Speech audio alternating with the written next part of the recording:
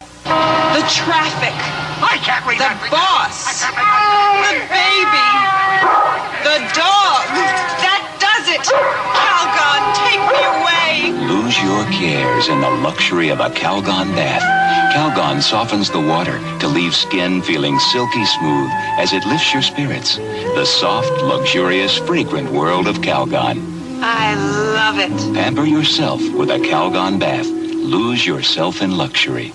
Hello, everybody, and welcome to the Ginger Talks podcast. My name is Ginger Snaps, and joining me, Druid, buddy, how you doing today? Well, I've had a great day, and it was made better. I was surfing the internet on my work computer today during scheduled working hours, I might add, and I went onto the website linktr.ee/Ginger Talks. And the wonders found within that link, you would not believe, made my day a shitty day, I must say. Made my day a whole bunch better. I was able to buy merch. I was able to go on an official website and see photos of two wonderful podcast hosts. Apparently we're cats I now. I've just fucked up. I've just fucked up the intro. Nothing new there. So, yeah, I guess I'm fine. Oh, good. Look forward to another fruitful day of recording. Fantastic. Druid Towers is on fire. Aw, shit. Well, I'm definitely glad that we are getting this recording in today because we're having someone on that we haven't talked about a ton until recently. Listeners of the podcast know Fatal, and we talked about our current guest for this episode, the wonderful Cal Gore. Cal, how you doing today, buddy? Well, let me just say that you really know how to make a girl blush. Wonderful. I mean, I don't know that I'd go that far, but hello, everybody. Listen, I gotta butter you up somehow. Speaking of cats, the cat's out of the bag. Cal Gore is a radiance of human experience put into binary code through your computer that you can watch live on twitch.tv. And just japes abound from this guy. Very excited to have him on. Again, happy to be here. So, I'm just trying to see if there's another way we could frame this and just compliment him again. We could talk about his it makes me uncomfortable. What do you think I'm doing, buddy? No, getting out of your comfort zone now. Here we go. This is because we can't have you having hotter questions and even hotter wings. We just do it, but with like hot takes about your stream. That's the whole idea of the podcast. Oh, I'm down. I'm all about the hot takes. We might not have hot wings, later. But oh boy, do we have hot takes. The hot takes come later when I start getting feisty. Oh, perfect. But love a good hot take. Oh, I'm great at it. So Cal, for those of the listeners who don't know who you are a stremmer. I am. And you are a faceless stremmer. So we cannot confirm if you have legs. Hold on, let me look. Yeah, I got legs. Okay, sick. He's got legs, everybody. Yeah, that's a stream with fucking legs. It's like one of those fucking space pods from War of the Worlds, man. They're all legs. Well, I mean, in something similar. I don't know if y'all know this or not, but I am 6'10", and so I have legs, very long legs. Fuck, Cal. Yeah. So instead of a gamer chair, Cal actually has to use Game of Thrones Iron Throne. I wish maybe if I use the Iron Throne, I'd be able to get my legs under my desk. You're Cal Gore's bastard, aren't you? Well, and so Cal, it's funny because anybody who's here from my stream would know you from very few specific places because we don't actually stream together. We have, but it's been months. We don't, like, we're in each other's chats a little bit, but we met through Fatal and I believe Lou playing Hunt. Yeah, it was. I was trying to remember when you were as you were bringing it up. It was either Hunt or it was like a Duck Duck Goose game, or Goose Goose Duck. I think it was one of those two. It was Hunt, because around the time you started playing with Lou and Fatal, I was also playing. So there were times when that's right. You and I would play with Fatal when Lou couldn't join or Lou had dipped. And the thing that I love about like us all playing Hunt is both you and Fatal and Lou, y'all know more about the guns. I'm like, cool, let me just aim my boomstick. It uses this kind of ammunition, and I want to make the heads go pop. It just tell me where to shoot. I just want to... Boom, dead. Next one. Boom, dead. Next one. All I wanted. And y'all are like calling out guns and shit. And I'm just like, hello? Hi, I'm here. Where are we going? What's happening? I'm helping. I'm integral to the team. Yes. So yeah, I think Fatal's even more on top of that than I am. Like you'll hear a shot rip out in the distance and it'll be like, that's a Winfield for sure. And I'm like, well, I barely heard that, my guy. Like, yeah, it's fucking wild. And then we ended up playing Goose Goose Duck a little bit, and then you guys stayed on Hunt, and I stepped away from Hunt. And I don't remember why, but I stepped away from Hunt, and now it's just like we cross paths occasionally, and we're just like, ah, yes, hello, how are you?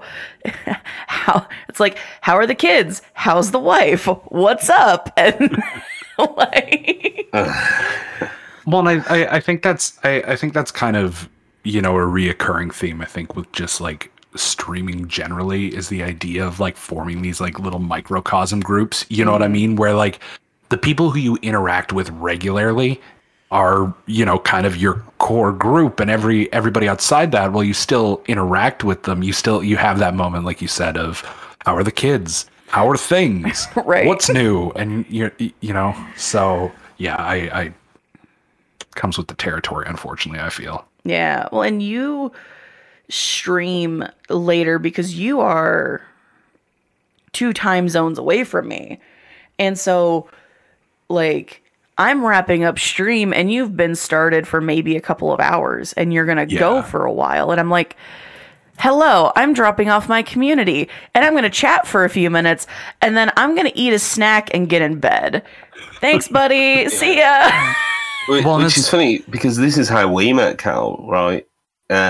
Because this might surprise you to learn this, is that out of all, I quite often don't know the guests before they come on the show.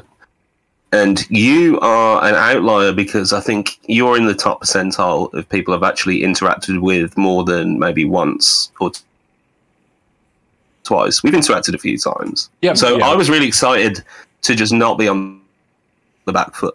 Even though we've never spoke to each other in voices. So I hope that the voice, the gravitas of the voice is living up to the dream of the text-based buffoonery that I've delivered to you on so many occasions. It does not disappoint. When you said it does not there, my heart sank. You would not believe. I knew I was going to say that. What a relief. And that's the, I mean, I think for me, that's something that I'm trying to work on, is figuring out a time that works a little better, because I do feel like I've, you know, and I've started making things start earlier and end earlier in this case for the moment for a reason beyond my control, but you go with it. The thing that I find is that I start and run too late for people in, say, North America, but I end too early for the UK and Europe. So I'm kind of in this like weird stage of like, if you're a night owl, then you're probably going to hang out. But like, if you're on like a regular schedule of any form, I'm probably going to miss you. And so I you know, for obvious reasons, I'm trying to fix that and change that, which takes a little bit of tweaking, but you know. Yeah, which says a lot about how our interactions have played out, because I think you start when I'm really at the point where I should have been in bed for maybe 5 hours. Yeah.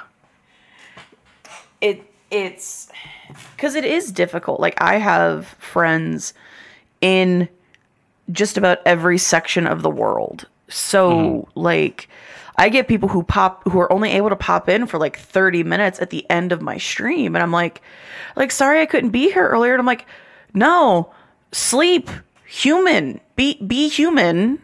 Don't worry about me. I appreciate you coming in. I appreciate your support, but like, nah, fam, you do what you got to do. Like, yeah, but do you think when you build that relationship, though, you know, you come on a few times when maybe 3 times a little bit more of an option, and then you're like, hey, my planet needs me all of a sudden, then you do feel like a level of guilt of like, well, this is now a relationship. I need to maintain the relationship, right? Well, and I know I always kind of, you know, feel, I guess, a little weird about that in some ways, because I'll have people who will come in and be like, hey, like, sorry I'm late. And I'm just like, cool.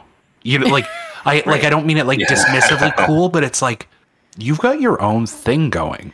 Like, I'm just here. Like, if you're late, you're late. Like, take care of the you first. You know what I mean? yeah. I needed to hear that so bad. And that's the Ginger Talks podcast, everybody. I'm going to bed. Thanks for coming out. We'll see you next time. Thanks for having me. As an educator, think of the children losing out on an education tomorrow. I'm recording a podcast again. Yeah. I don't even think about them when I'm there. So that's fine. Think of the children. Outside school hours? Nah. We're good. Fuck that. When I wake up in 5 hours' time to educate them thoroughly. Yeah. Not really 5 hours, by the way. I'm not that fucking reckless. Well, and like, I can hear that silence. Like, oh my god! Like, who is trusting this guy?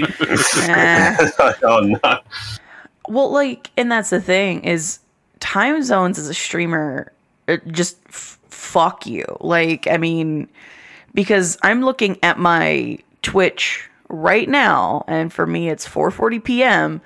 and I have less than 10 people online. And granted, I follow quite a few people, but when I look at that list in the evening and it's like 35, 40 people, I'm like, fuck. No wonder it's so hard to maintain like any sort of larger viewership. Good thing I don't care about that, because holy fuck. Well, the thing that's always wild to me too is and again, this isn't a statement of, oh, you only need to focus on my channel type thing. But like, when you have people who are like, oh, I'm active in 10 stream chats right now, you're like, really? Yeah. Like, bro, I can barely keep 2 on the rails. Right. I cannot keep 2 on the go. I mean, let's be honest, I can't keep a lot on the rails anyway. But like, I mean, you know, facts though.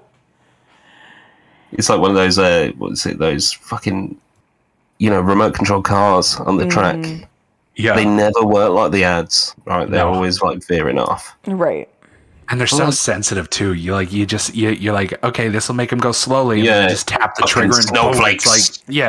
It's like off in your china cabinet or something like that. You're like, oh shit, that didn't work right. Yeah. How many kids disappointed on Christmas morning? Millennial children disappointed by that like fucking setup. Yeah, I never got really shit derailed, like that. It really derailed the spine of that conversation. I'm so sorry. Much like the cars themselves. I never got shit like that as a kid. So like, as much as I loved like playing with my brother's Hot Wheels and shit, like we never got super fancy stuff like that. Like if it took batteries, we probably didn't get it. Well, so now I feel like the fucking bourgeois. I mean, so that's fantastic. We were lucky enough growing up that like, not that it was necessarily gifted to us, but like, my dad had one of the slot car tracks and and also had a little bit of a train set that sometimes, he'd set up and you could screw around with or whatever. Nothing crazy, but just like a small oval or whatever. And every single time you're going through it slowly, you're like, okay, nice speeds. We're getting the corners, then you think, but how fast can I go? Right. And then just like every 2.5 seconds, like a car is just flying off the tracks, and finally it's like, you guys are done. You're done. But we're making the cars hit the wall. You're not supposed to. You're done. You're finished. I'm going to actually edit that so you're talking to a sex therapist instead of talking about remote control cars. And they're always veering off the tracks, man. I'm just veering off the tracks continually. I'm trying to keep it in the straight and narrow, and then boom, I'm just banging on a wall. Yeah. And then I'm going to edit in Ginger going like, we didn't get fancy stuff like that when we were kids. Like, you know, oh, sorry, you didn't get the reticulated lotus like the rest of us. I'm going to have to go back and listen to this after to make sure what we talked about is actually what I'm responding to. Yeah. No, you know, I wish I had the attention span for that, but that ship has far sailed. As listeners of the podcast will know that maybe the editing could be a little bit better, but hey, I'm giving it the old college try. Oh God. Sometimes that's all you need. Sometimes that's all you really want to do. Yeah. I could make this better, or I could call it a day. I mean, I did drop out of college, so it kind of makes sense. Oh, we've got Kanye West with us right now. I'm more stable than Kanye, let's be real. Yeah. It doesn't take much. It took you. It really did. The government's against me. Okay, Kanye. Yeah. All right, dude. You know, is there any more low-hanging fruit while we're in the introduction portion of this episode? I mean, Napoleon. Come on. Yeah, I was that's like, hey, low-hanging fruit. Pete. Come on. Pete Davidson sure looks weird, eh? Listen. Pete Davidson always looks weird, though. I mean, that's just his natural state, and I've come to accept it. Yeah, you just kind of go with it. Oh, you see him every so often. Not that I watch a lot of Saturday Night Live, but every so often he shows up on Weekend Update, and you're just like, "What the hell are you wearing, Pete? Is that was that hoodie designed that way, or did you just take a preschool parachute and just stitch it together?" Yeah, he actually looks like an extra in Back to the Future 2 when they go to like 2017 or whatever the fuck it is. You know what I mean? You know, you can almost imagine that 3D holographic Jaws movie poster, Jaws 9, like coming and eating him up. But then comes to the realization it was just Kim K dressing up for the Met Gala. Oh boy, the Kardashians are just a whole thing. Dude, I mad respect for the business mind of those people. However, what the actual fuck? So like, here's my thing with it as I slowly slide out the soapbox. So the thing that's wild to me is, don't get me wrong, I understand that, you know, I'm sure to get to the degree that they are right now, there's some degree of business sense. But like at the same time, it kind of kicks into that thing. It's like, yeah, sure, we can say that, you know, I'm just throwing out a number. I don't know if this is actual value, but like, sure, we can say that like you're a self-made billionaire, let's say, but it's like, let's be honest, you have a business team running it and you started with a substantial amount of money to begin with. So it's like, good on you, but like, I don't care. Right. I absolutely hate that like all it took was a sex tape and her family money. Put it that way. If you think about it, it's like a Marvel What If episode about Pamela Anderson and Tommy Lee, where here's what happens when the woman took the money instead. Because Ray J's dick is getting like none of that fucking like sex tape money. Right.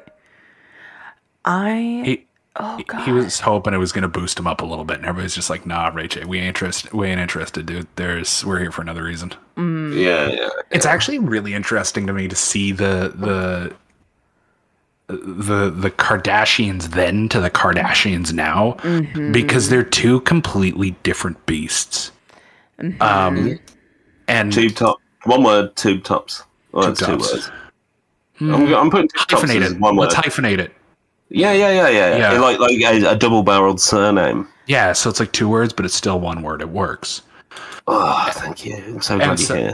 Yeah, no problem. I'm the safety net. I'm here to save the day every so often. I'd try a superhero landing, but my knees would blow out. Same. The thing is that it's really interesting to see kind of where their father wanted the trajectory of the family to go, juxtaposed with the trajectory that the mother has taken the family on, to my knowledge, out of spite. Yeah. Oh my god, yes. Which is just, it's wild to me. You literally like ruined your kids. I mean, what do I know? I'm just some asshole on the internet, but like, Oh, better the Jenna you know. Dude.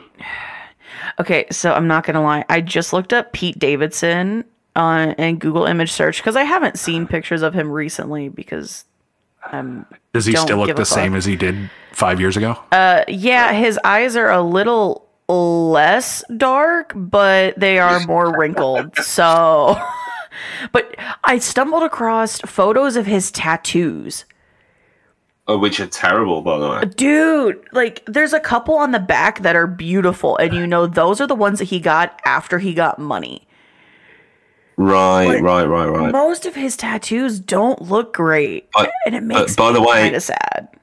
By the way, the worst celebrity tattoos of all time, Ed Sheeran. I haven't seen this. Oh my god, Ed Sheeran looks like a fucking third grade colouring book. It's absolutely crazy. What the fuck? Ed Sheeran's tattoos are an absolute, a travesty. And even the artist that fucking adorned them on his body has like come out and said like, "Hey guys, I don't want to be." He's like, "I'll stop taking free stuff if you take my name off that shit because it's so bad." Well, I Dude. think for me, one of the things about like Ed Sheeran's tattoos, again, I will say that a lot of this is all based on glances because I don't really keep up with like celebrity culture a lot because at the end of the day, personally, I don't really care. Right. But the few times that I have seen Ed Sheeran's tattoos is you just kind of think, and I feel like this is the way with a lot of celebrities. It's like, you have the money. Could you not afford a semi-competent tattoo artist? Because to me, the way a lot of Ed Sheeran's looks is, I know he's got like a big line or something in the middle of his chest that looks a little, It looks but so it's like bad. everything has just kind of been like thrown on there. You know what I mean? There's no rhyme Yeah. or reason or consistency to anything.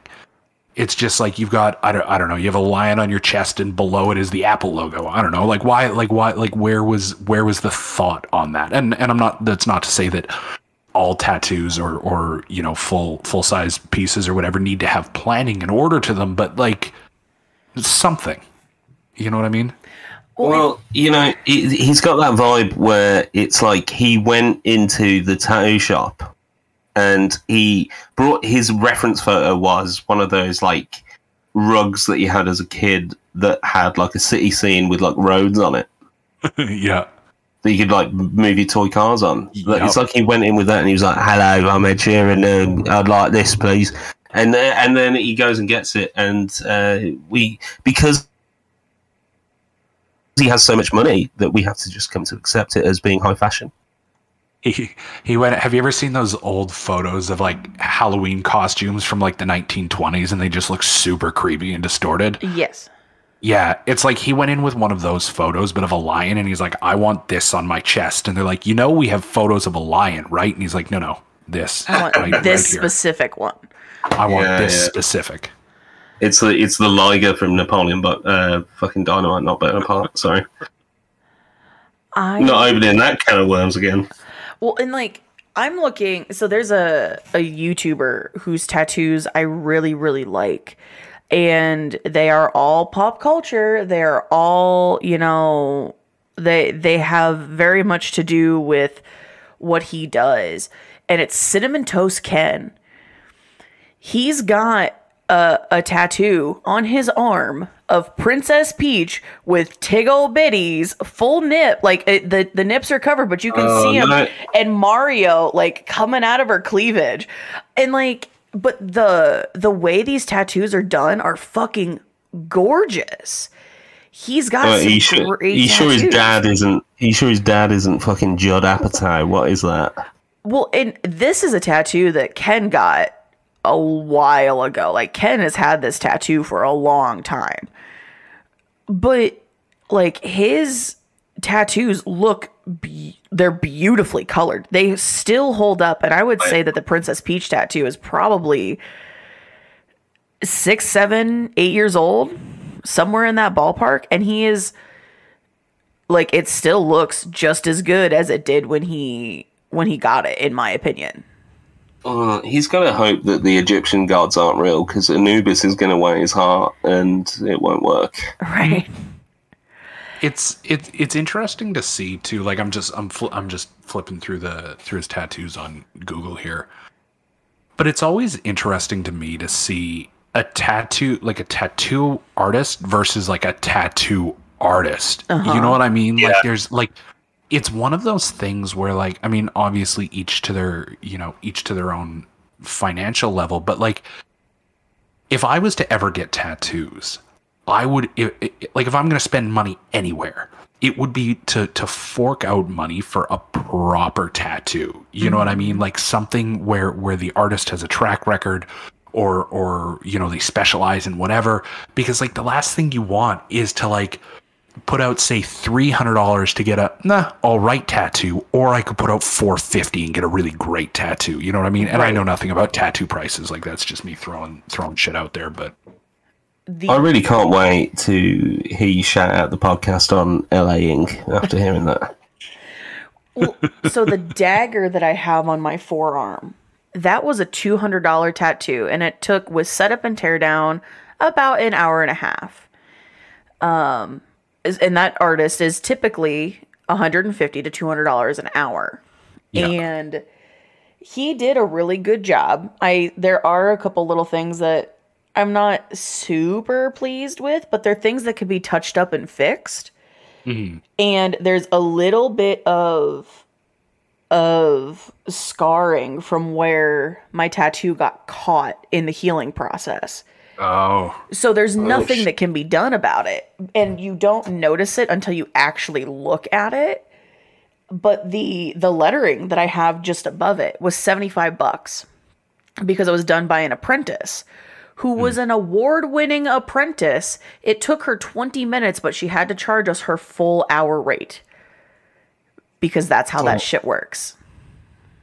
It's really interesting to me. Again, I'm not super into tattoo culture aside from like looking at it, but it is interesting to me, to those who follow the unspoken rule set of tattoos. Like it's really interesting to see the do's and the don'ts from the artist perspective, and how those are followed, and what following those rules or not results in. I had a person who I'd known at one point, and they had some really, really nice tattoos, and they had a really, really nice, it was like a zombie geisha. Ooh. That looked it was really, really, really well done. But it wasn't colored, and it wasn't even fully lined out yet. Like if it's say like a head and torso, it'd be like to the head and the shoulders was lined out. And I said, "Oh, are you going to get that finished?" And they said, "No, I'm not." And I'm like, "Oh, why?" And they had said, "Well, because it's not really polite to get another artist to finish another artist's work." Mm-hmm. And I don't live where this person, who did the piece originally, is, so I can't get it finished. And so it was super interesting to me to just, because it makes sense that you wouldn't want somebody to finish your piece, but like just that idea of, this is a tattoo that is going to remain finished yet at the same time forever unfinished. And I thought that was just like a really interesting concept and idea to kind of like throw around. Yeah, so because it's a piece of artwork for the artist, having someone like, there are artists who will get angry and blacklist a customer in their shop if they get a tattoo covered that was done that they did and somebody else covered it. Like, there's shit like that. And I'm like, I go to artists who I will probably never see again. Mm-hmm. I don't have any loyalty and allegiance, but piercers are the same way. That makes sense. Like, body mod folks, that's just what, like that can be how they are. And I'm like, nah, fam, if I have the opportunity to get a tattoo, I'm gonna I'm gonna do it. Like, Yeah, well, and you know, I'm 31 now, and at this point, like, all of that makes so much more sense, and you know, as I've kind of learned slightly more about the culture, despite still not knowing a lot about it. But like at the time when I asked that question, I think I was like 14, I think, and I was talking to this person, and it was like it just didn't compute at the time. Where it's like, oh, it's a tattoo. If it's not colored, you just go get it colored. And then they're like, no, you can't do that. And I'm like, you know, as time's gone on, it's like, oh, that makes so much more. Like that makes so much sense. You know, why didn't I figure that one out initially? yeah, it's like I love tattoos. I definitely want to get more of them. Tattoos are fucking expensive, and you've got to be ready for that commitment. I've got none. I'll just come out and say it. I've always like kind of thought about it or played with the idea, but like my worry is that like I'll get something and then be like, nah, I kind of hate this. Yeah, You know what I mean? And so like I my, get exactly the same. Exactly like the same. so my worry is that like as much as I would love a piece, let's say, and even if it was perfect, I'd almost worry that like you'd get it and then 2 weeks later you're like, nah, I kind of don't want this anymore. All right, so $1 million question. If you were going to get anything, what would you get? Just today. What would you get? Today, like if you're like you're getting one right Oh. now. Yeah, you're going to the award-winning apprentice, like, you're tattooing Calgo, my apprentice. Yeah, so I would get something super simple. But did either of you ever play BioShock?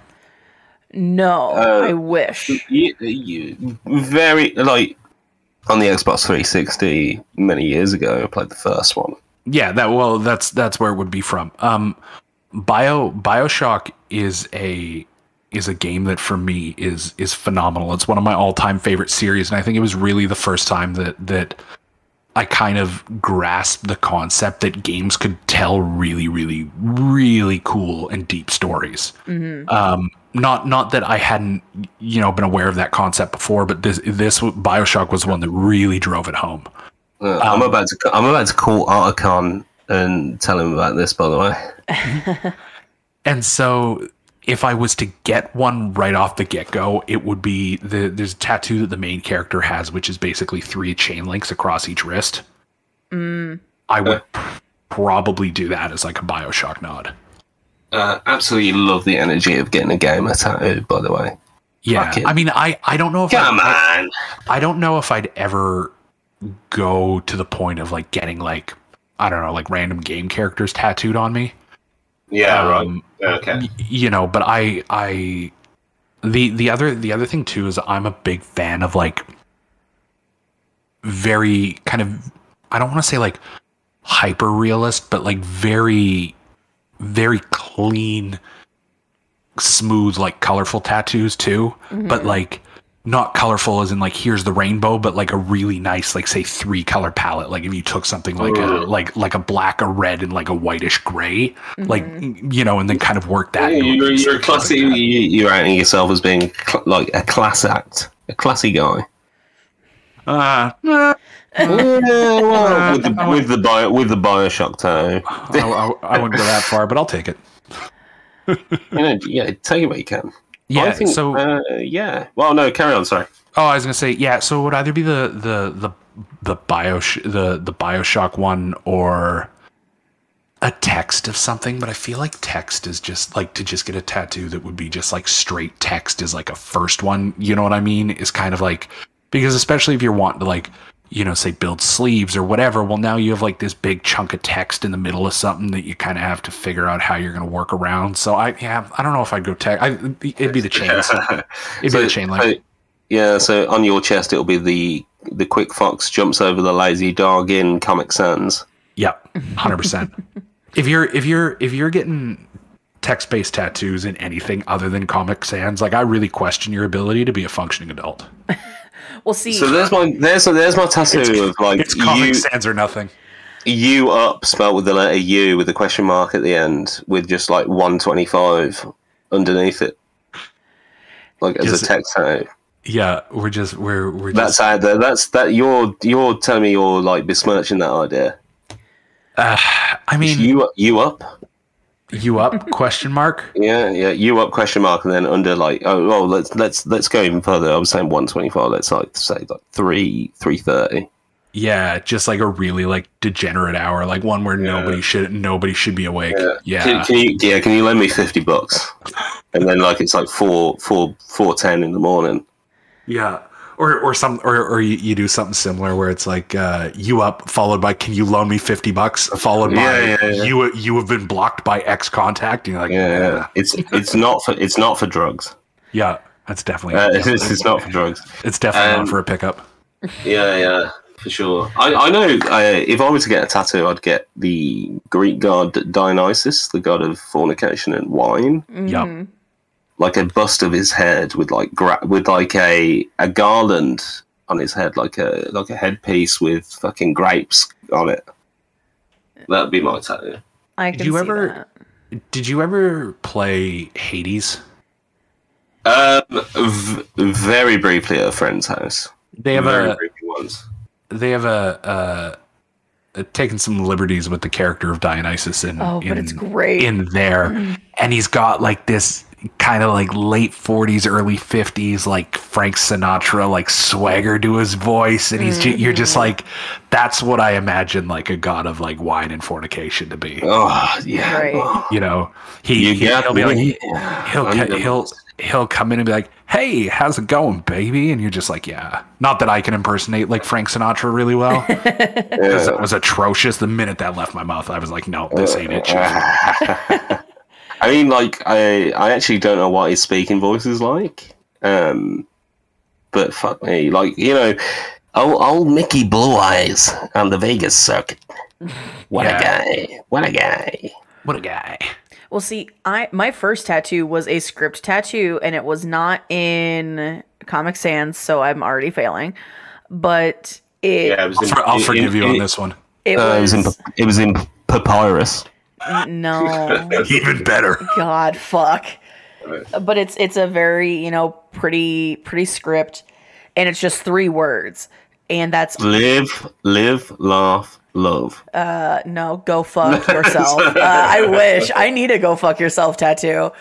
There's a big old GFY, but like I got it, and I actually got it when I was in Fargo was it in 2020? I was in Fargo for a convention, and I was with some friends, and we all 3 we found walk-in appointments, and we all went and got script tattoos. They were all different, but I've got a sleeve planned for my other arms. Both of my tattoos are right next to each other on one arm, but I have like a chest piece planned, stuff for my legs, my right arm, I want a full sleeve, like. But then I sit and I think about it, I'm like, fuck, this is like thousands of dollars. God damn it.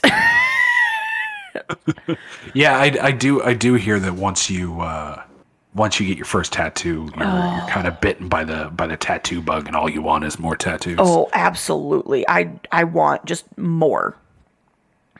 Oh my god. It's The everybody. endorphins. Yeah. Everybody also assumes that I have more tattoos than I actually do. And they're like, wait, you're not covered? And I'm like, no. Like, I have 2. I don't have more artificial holes in my head than real ones. Like, I don't have a lot in the way of body mods. I would like more, but bro, that shit's expensive. Yeah. And I've got that ask for a 13, but they drew a 31 anxiety. Like, completely. I think that would be my only. I think that would be my only caveat of things that I. Not only because obviously there's things that you wouldn't get as tattoos to begin with, but in the sensible world of tattooing, I think the one thing that I'd probably avoid would be anything in like characters from anything, because my worry would be like, hey, I've got this really, I don't know, I'm just throwing out examples, but I got this really cool like character that means like power, and it's like, no, it actually means dog water, and you're like, damn it. Yeah.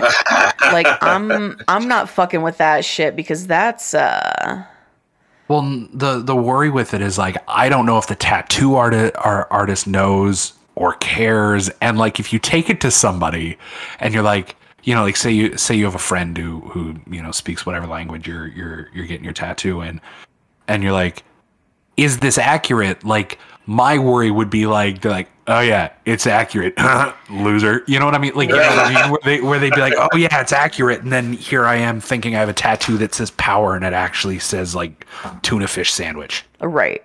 just for the meme. And they're like, hey, remember that tattoo you had me translate? And you're like, yeah, you're a dick. Right. I mean, you know, special level in hell reserved to that artist, I must say. Yeah. You know, I really wanted tranquility in kanji on my back, but it's actually an order for duck soup. But I've seen that shit. Like, I had a friend who's a piercer, and so in her shop, she was the only piercer, and they had 3 tattoo artists. And like people were coming in and they had their own like kanji symbols and shit like that, and the artists would just stop and they'd Google on the computer and they'd see the variety of responses, and they're like, no. But the horror stories of people coming in to get shit covered up because like they just got absolutely fucked. There was a tattoo artist that was there for the $50 and that was it. Like, So I have a cover up story. oh yes. If you'd like to hear a great tattoo cover up story. Yeah, this is where I edit in a news report of the Watergate scandal. And Richard Nixon has been so my mom and a friend of hers were off on a girls' trip at one point, and my mom's friend was going to get a tattoo. Now, as she's in the chair, she's talking to the guy, and the tattooist tells this story. He had a couple come in, and they said, we really want to get our names tattooed, like each other's names tattooed on us. And he says, I have a policy. I don't do names because nothing good comes of it. You know, and I'll see the person 2 weeks later and they'll say, you know, get rid of it. He says, it's not what I'm doing. Right. And they said, all right, fine. And then they left. Come back, you know, the next day or a day later, same couple saying, we understand your concern. We're fine. Like we want our names tattooed. And they persisted enough that eventually he said, fine, I'll tattoo your names. I want you to know that I don't agree with this, but I will do it. Mm-hmm. And so I can't remember if they were married or engaged or, you know, what the deal is, but obviously they're at a level in the relationship where they're like, hey, I want your name on my body forever. So he does the names. A week later, the guy comes into the shop and he says, we broke up. I don't care what you have to do. I don't care how you cover it up. I want this name off my body. Oh no. And he has his moment of, I told you. Like I told you this was going to happen. And so he gives the man a tattoo, covers it up. The guy likes it. He leaves. The woman comes in a few days later, same thing. I want this tattoo gone. I don't care what you have to do. I don't care how you cover it up. We broke up. I don't want this guy's name on me anymore. Which I should say, as I tell this story, I realize how it sounds like it's like a setup or a punchline, and it's you know. Yeah. And then the man walked into the no. Yeah. It much like the tale itself, a fading romance. Yeah. And so she says, I don't care what you have to do. Just get it off me. I want it gone. So he says, okay, no problem. And he covers it up with a tattoo. The same tattoo that he gave the guy, her former partner. And it's just like, my dude, that is a hell of a cover-up story.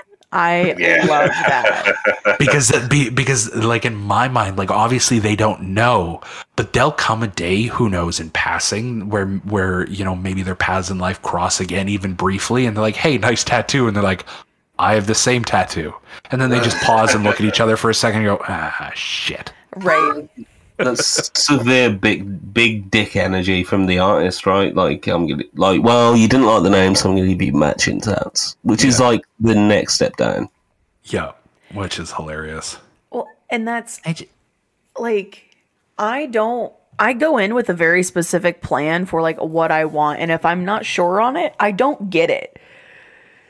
So my merch designer and I, our daggers are matching daggers, but I have a crescent moon behind my dagger, and she has almost like anime style clouds with a sun. Mm-hmm. And like we looked and we looked and we weren't settled, and we finally saw them and we were like, that's it. And we both agreed, so we rolled with it. But like, I look at it and it makes me think of her and stuff, but I'm not going in half-assed. I'm not gonna, like, I'll let an artist like make the changes that they need to make it work, but it's like, no, like, this is what I want. It will be this. and one of the things that is always surprising to me are people who I've known or interacted with, where you're like, oh, you got a tattoo, and they're like, yep, just walked into the shop and picked one, and like in the back of my head, and it's not one of these things of like, oh, every tattoo has to have meaning, because it doesn't, but it's one of those things where it's like just off the street, like no forethought, no planning, no, you just chose one, and I'm like, you are a far braver individual than I. If I have been admiring an artist's work for a while, yeah, that's different, where it's like, no, I really like this piece of flash that you've got, like, absolutely. But nah, fam, like, I'm putting it on my body forever. Yes, I can get it covered up, but that's more painful than the original tattoo. Yeah, and I've known a few people to do that too, where like there's been an artist that they've really, really liked. They managed to get a booking with them like 3 months down the road. They have no idea what they're getting, but they know that they want this artist to do a tattoo, and they're just going to go in there and freeball it. And you're like, okay, cool. Like that's a very specific purpose, and you're like, fly at her. I'm sure whatever comes out of there is going to be beautiful. Right. But it's for me, it's like more specifically the ones who like, well, did you go see a regular artist? Nope, just walked into whoever was available. Well, did you choose anything? Did you talk with them? No, I just said they can do whatever they want, and this is what they did. And it's like, ballsy. I admire that. Yeah. And draw the destruction of the Senate, my apprentice. That's like the tattoo artist. Well, and I have a friend who is an apprentice, and I've thought about reaching out to him. My apprentice. God damn it. I've thought about reaching out to him and be like, hey, dude, if you want like something, if you need to work on something specific, or if we can find something that would be mutually beneficial for both of us, I've seen your art. I trust you as an artist. I've seen your other tattoos. I also know you're an apprentice, so things may not work out perfect, but your shop is really great at cover-ups. So, like... So let's work something out here. Let's set up the fail-safe, get me a tattoo, and... Like, I'm down, but I also, like, I really want geranium. A blooming geranium on the back of my hand. Okay. But I am fucking terrified at how bad that is going to hurt. You know, that's a job killer, right? Well, and the thing is, here in the States, it's becoming more and more accepted to have hand tattoos, visible tattoos, things like that, and still get a job. Now, I bought a sleeve to cover up my dagger tattoo for whenever we go to schools. But, like, I'm not getting half-naked women. I'm not, like... So a flower on the back of the hand, I'm not worried about that as much. Yeah. It's just like, fuck, dude. It's a blooming geranium. It's a flower, goddammit. Do you know what that kind of flower means? God. Yeah, except this flower, if you come into this blooming geranium on my left hand here, it just smells like Cheez-Its. Oh. That's not me saying that. That's just the average geranium tattooed hand. Okay, I see. And that's Ginger Talks, everybody. Thank you for tuning in. Yeah. Tattoos. Remember, we don't just go skin deep here. The thing is, when you said like it smells like Cheez-Its, like I got a very visceral like ugh. Yeah. You know what I mean? There's very few scents that you could like describe, I think, where people will actually go like you know, somebody could say like, oh, it smells, and it's random shit too, right? Like somebody could say, oh, you know, it smells like a rotting corpse, and you're like, oh, okay, I've never smelled a rotting corpse before, but like, you know, I can, you know, piece things together and figure out what that is. And then you'll have somebody say something random like, it smells like Dorito dust and spilled Mountain Dew in here, and you're like, ugh, like I know, like, ugh. Just that visceral knowledge where you're just like, oh no, I know exactly what that fucking smells like, and I hate you for it. Yeah, You know, well, and if maybe you- it's because it's in part because the connotations that we assign to say individuals who, you know, stereotypically would emanate that scent, but You know, and Cheez-Its are doing really well considering it's box filler that's been like spray painted orange, and then given the smell of a 75-year-old man that thinks Mardi Gras is every day, except he lives in Wisconsin. Yeah, you know. And he talks to like girls at the bar. He's like, "Hey, look at me. You don't have to go down that road." You know what I mean? Like when you get that old guy at the bar who like gives you the full life advice. the old guy at the bar who's really far too old to be at that bar, and you're like, sir, respectfully, that girl is young enough to be your granddaughter. Like, like try again, chief. You know, he's like dancing, swing dancing like Gene Kelly at a Third Eye Blind concert. I think so. And then he sees you at the bar. He smells like Cheez-Its. And he's like, "You don't have to go down that road." You know, tells you about his life experience. You don't have to go down that road. Well, and the downside is like sometimes you get roped into conversations like that with people at the bar where you're just like, not only can I not hear you, but like I also don't give a shit, my guy. Like, Yeah. you know what I mean? Like, I'm like, trust me, I empathize with your plight, but like, I'm just here to get fucked up, my dude. Like, Yeah, he's like, when I was down in Da Nang, I took down a few of the Trang with some napalm, and then I tried to come back and work back at the hardware store. And now I'm at this bar. I fucking love Third Eye Blind, whatever the fuck. And you're like, you smell like Cheez-Its. He's like, I'll have a Tom Collins. So I was probably 2 months ago at That person does not exist, by the way. I'm sorry, Ginger. bullshit, they don't. Because I seen it. Hey, scram, toots. I seen it. I was at a local bar. My former roommate runs trivia sometimes, and so she does it at this bar that's on my side of town. And we went, and so there's a thing in Iowa called RAGBRAI, where you bike from one side of the state to the other. And so there's bars that are all themed around bicycles. And this is one of those bars. And there are two girls who are probably late 20s, early 30s, sitting at the bar playing trivia. And then there's like 4 tables of older folks, but there's this one table of 3 old dudes that are just unrelentingly hitting on these girls every chance they can. And they're like buying them drinks and chatting them up. And it's like, you think you have a chance with any of these girls? You don't even have a chance with the women your own age in this bar. What the fuck are you doing? Yeah. Fucking George Bush Senior at the bar, like trying. Hey there, Pilgrim. How you doing? And he's like, oh no. He's like, hey, would you like a vodka cocktail there? I was on The Simpsons. You heard of that? And they're like, no, gross. Aren't they racist? It's so bad.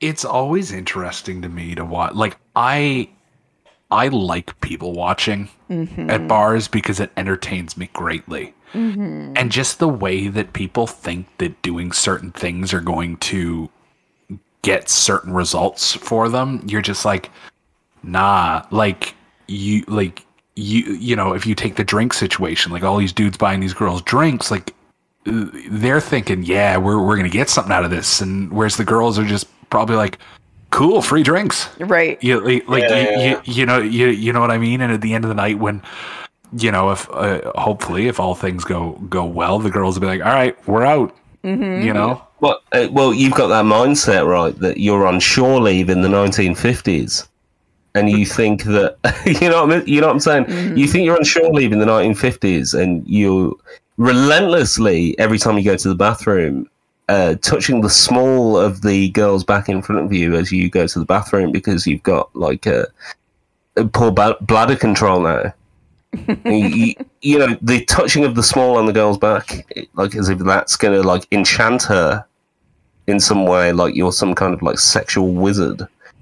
And then you come back with your outdated, like petulant, disgusting views. You're like, hey, well, I do agree with the border wall. Let me just touch the small of your back. I need to get to the bar again. And then, you know, that carries on for a little while. You think you're in the 1950s, like on shore leave. You're like, oh, I'll use a condom because I'm on shore leave. You know, that vibe. And then, as that person, you have to come to terms with the reality that them getting drinks out of you all night is for them an act of feminist expression because they're now taking a literature class at ACLU, and you're just left on your ass wearing a 10-gallon hat in a climate where, quite frankly, that's not appropriate. And you go home to your wife and then pretend that you've been to see the Rat Pack.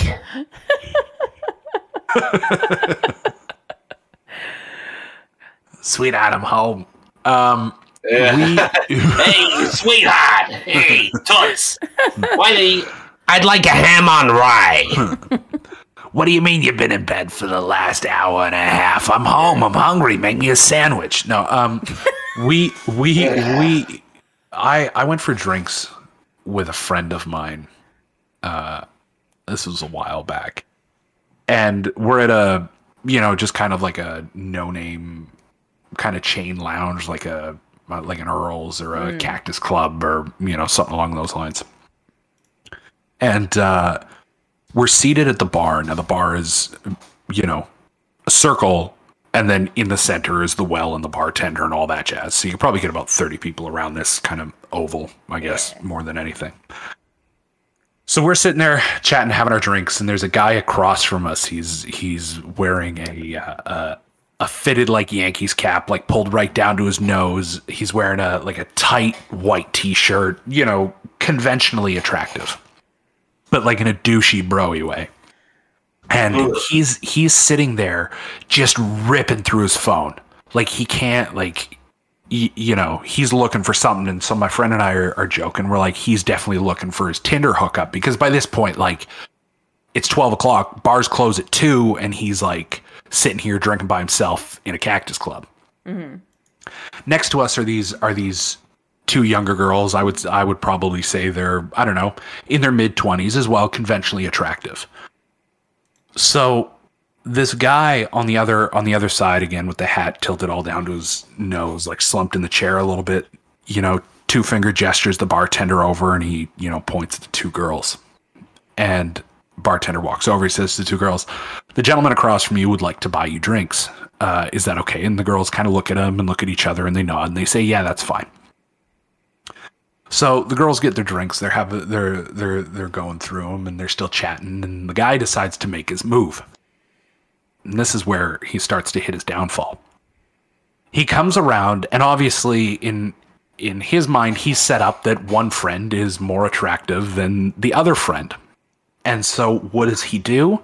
He walks and stands in between the two of them and spends all his attention focused on the one. Mm-hmm. And so my friend and I are chatting. We're like, this isn't going to go well because obviously the friend who's getting ignored is going to pull the let's get out of here. We should go. I'm tired. Like, let's go to a different, whatever.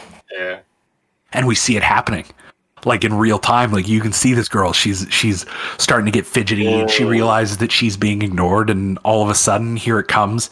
She taps on her friend. Let's go. Let's go somewhere else, or let's go home and just we're having a girls' night. We're out together.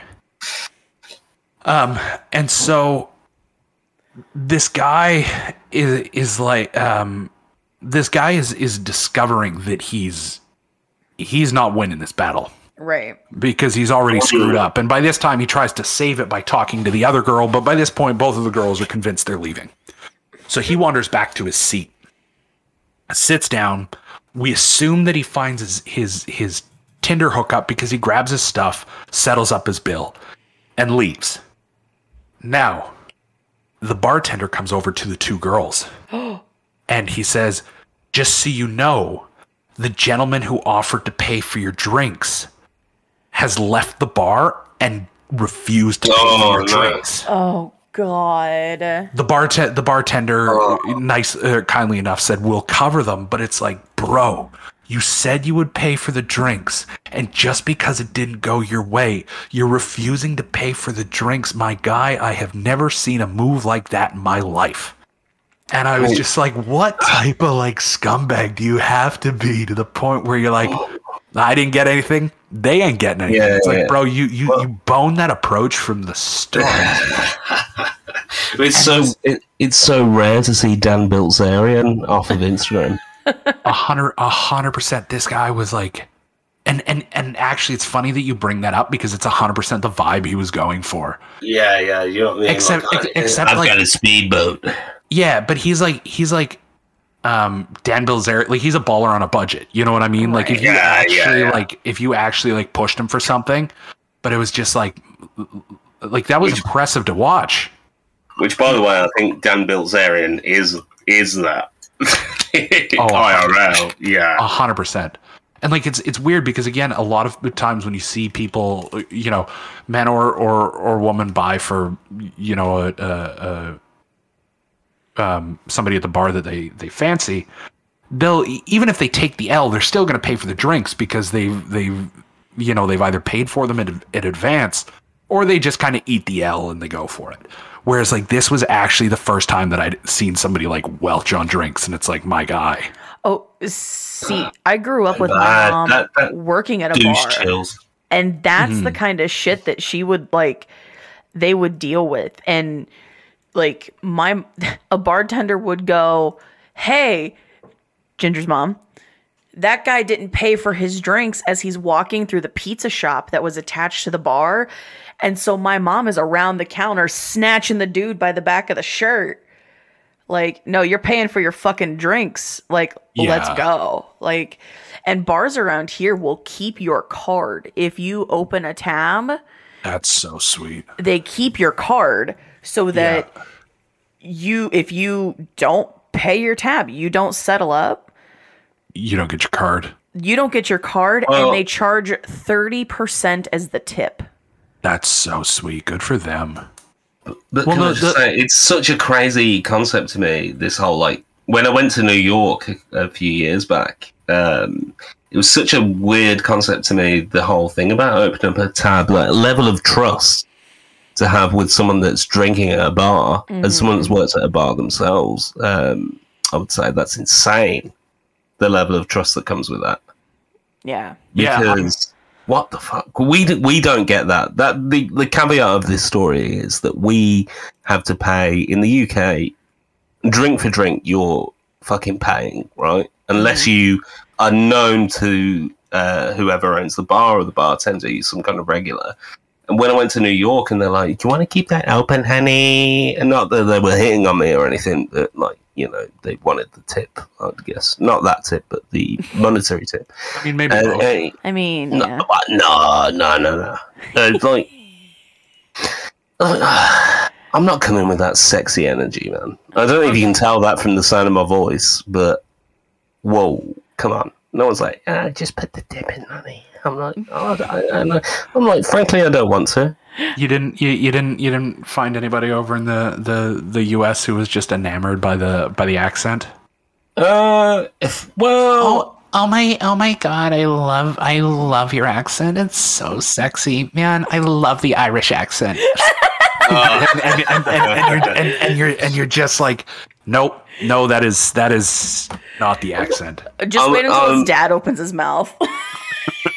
My Scottish father could have got like way more action than me on that trip. That's for sure. I just put the money in, love. Well, it's funny because I've played some online games. Again, we were talking about this beforehand, but my podcasting partner is from Glasgow, and we've played games where maybe he gets in the voice chat and like chirps somebody, and people are like, oh, you think you're cool because you're Irish, and he's like, does this sound like it's Irish to you, you absolute bellend? And you're just like, you swung and missed there, Chief. Absolute top marks for the use of the word bellend, by the way. Thank you. Because fuck me, like it's my favourite thing to say in the world, and I feel that I don't get to like showcase that enough on the podcast. It's great. Bellend is a great term. Yeah, and there's a street about 2 streets away from me called Bell End, which is just fantastic. Nobody defaces that sign because it's defaced itself. I was gonna say, is that like one of the ones where, what was it on? It was an episode of That 70s Show ages ago where they kept stealing they stole the sign to High Street because they're like, it says High Street, and so it's like, oh, does Bell End keep getting stolen? No. So Bell End is untouched, like a national treasure. That's so Bell sweet. End. My girlfriend actually lives near a road that's called Knob Hill, which surprised no one's taken that either. But I think there's a respect for discussing road signs, obviously, that you guys don't have across the pond. No, I wasn't about to break and laugh at that until I heard Cal just. Yeah. Well, you can climb up Knob Hill, but it won't pay for your drinks. I don't care. I'm an absolute child. I will laugh at anything remotely related to toilet humor. I didn't get that laugh because his noise gate is too good through my earphones, so I just assumed like it was dead air. Oh, it was just dead air. There's so many times I keep talking just because I think nothing I've said has landed. I've actually noticed that a little bit, like watching like even the green circle in Discord here light up, because like I'll actually be laughing and then I'm like, oh, my laugh isn't being picked up right now. Right. It's a thing. But and I didn't have the summer camp experience that like other people my age had, where they like stole the sign that was, like a sex joke or, stoner comedy. Like, I didn't have that experience. The only camp I ever fucking went to was band camp, and it was a fucking Christian camp that we went to for band camp. So when I went as an alumni and I went near the bathrooms to smoke a cigarette, someone walked by and said, hey, by the way, this is a Christian camp. You can't smoke here. And I'm like, oh, fuck, I can't. Fuck you. I'm not a student anymore. And he goes, that's right, you're not. Go ahead and do what you're going to do. Hey, buddy, those cigarettes will kill you. You know what will kill me faster? Crucifixion. Well, and it's so funny because, like, all these people that I, like, sort of, like, viewed as these big authority figures who were just band parents. Like, I would see them as a grown-ass adult, and, like, I'm walking over to the football field just, smoking a cigarette, just fucking chugging that bitch before I had to go into the football stadium. And they're just like, oh, hey, you got a light? And I'm like, yeah, you smoke? Yeah, I also protected your mom from a weirdo at the bar the other night. And I'm like, what the fuck is happening? What is this Twilight Zone reality I've found myself in? And now I'm like, oh yeah, that's right. This is what adults do. My 14-year-old little sister is starting to get to that point in life where she's like seeing and understanding that like teachers and like authority figures outside of school are, just fucking people. Yeah. And so it's fantastic. She'll text me and she'll swear. Like she texted me, I think it was last night, and she goes, I passed my algebra exam. Now I'm done with that pain in the ass teacher and it feels so damn good. I'm like, damn, kid. Yeah, go off, girl, go off. And she's like, I can't ducking believe it. She has only ever said fuck to me once. And every once in a while I'm like, easy, kid. But slow it down. You're not at that age yet. She doesn't overuse it. Yeah. Like, my little sister is too goddamn smart for her own good. But she's just real good at like, just slipping like shit in there every once in a while and damn. And I'm like, all right. I see you. I see what you're doing. Yeah, all right, Bart Simpson. You got exactly 2 more until I say something. Right. Use them wisely. Yeah. Wait till the FCC get into the fucking WhatsApp combo. Dude, so her and all of her friends use Snapchat to have regular like text-based conversations, and they save every message in their Snapchat group so they can go back and reread and refer to messages. And I'm like, the fucking point of Snapchat is the shit goes away. Yeah. What are you doing? Why are we trying to keep the hot takes around? Like, right. We want those to disappear for a reason. There's a reason we're using Snapchat and not like a group chat on text message or Messenger. And I was like, y'all use Snapchat so much, but she'll actually like text me and not Snapchat me because she knows that I don't pay attention to Snapchat. She'll be like, oh yeah, I put this thing up on my Snapchat. And I'm like, you did? Where? I don't see it. 4 days ago. Oh. There's certain like social platforms where I say to people, like, if you're messaging me on this platform, you have to message me on another platform to tell me, otherwise I won't see it. It's like one of my worst socials is Instagram. Like, I just haven't fully grasped the idea of Instagram, especially to me, where it's like, well, things that I want to do with Instagram, why wouldn't I just do them on like TikTok? You know what I mean? Right. But like the thing is, like, I tell people I don't really use Instagram. I do need to get better with it, but for stream purposes. But I'm like, personally, I do not use Instagram. So don't message me on Instagram. And I'll still have people who will text me at some point and be like, hey, like, you didn't respond to my messages. I'm like, what message? You haven't messaged me in 4 days. And they're like, no, I've been sending you Instagram messages. And it's like, well, you know for a fact that I don't use Instagram. So, like, why are you messaging me on there and not following the rule of messaging me to say, hey, I sent you something on Instagram?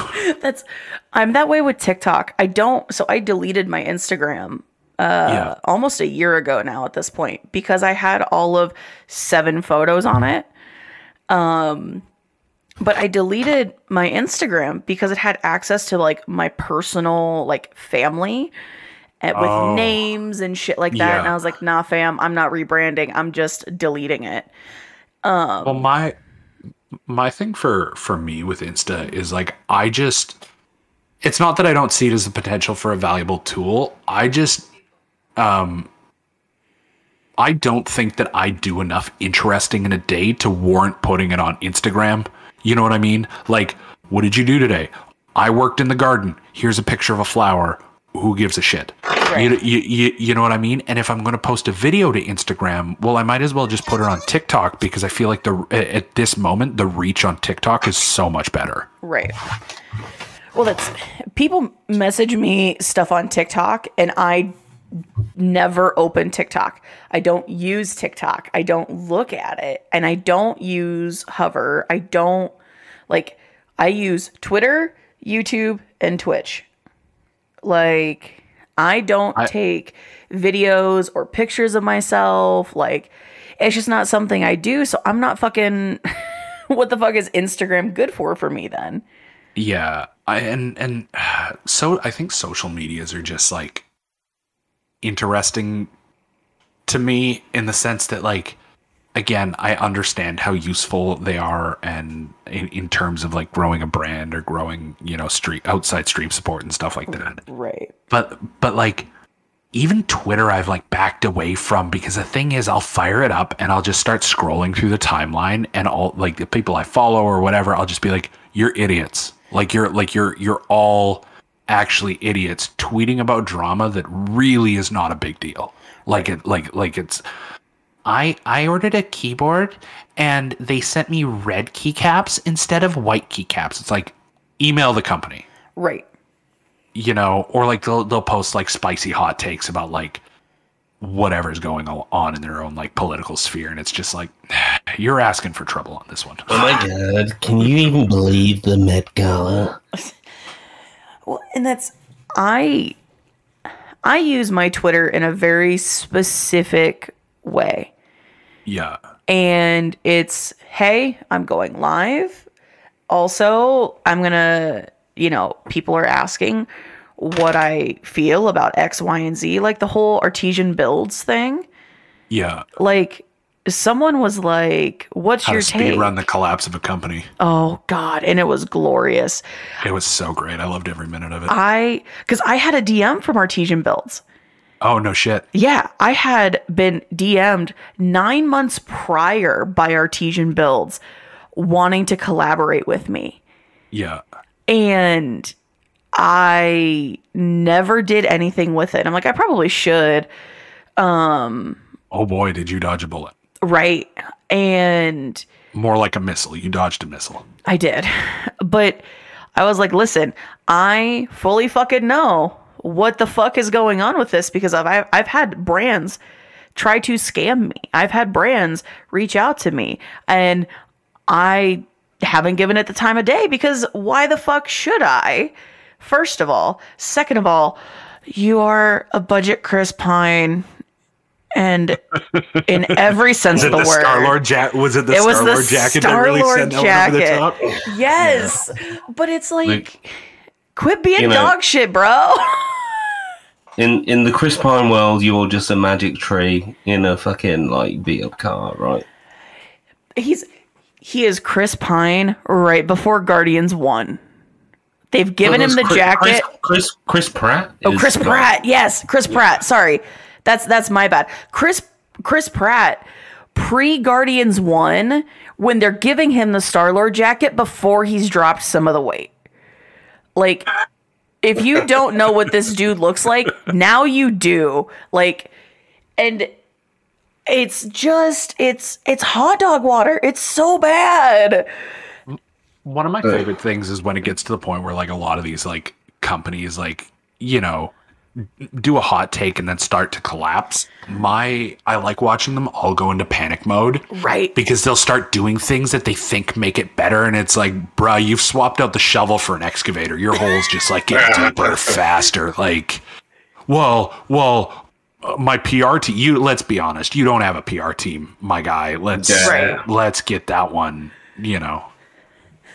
I've said if you had a PR team, the first tweet you put out wouldn't have been "Don't listen to the haters." You wouldn't have put that. Not that was a tweet that he put out, but yeah.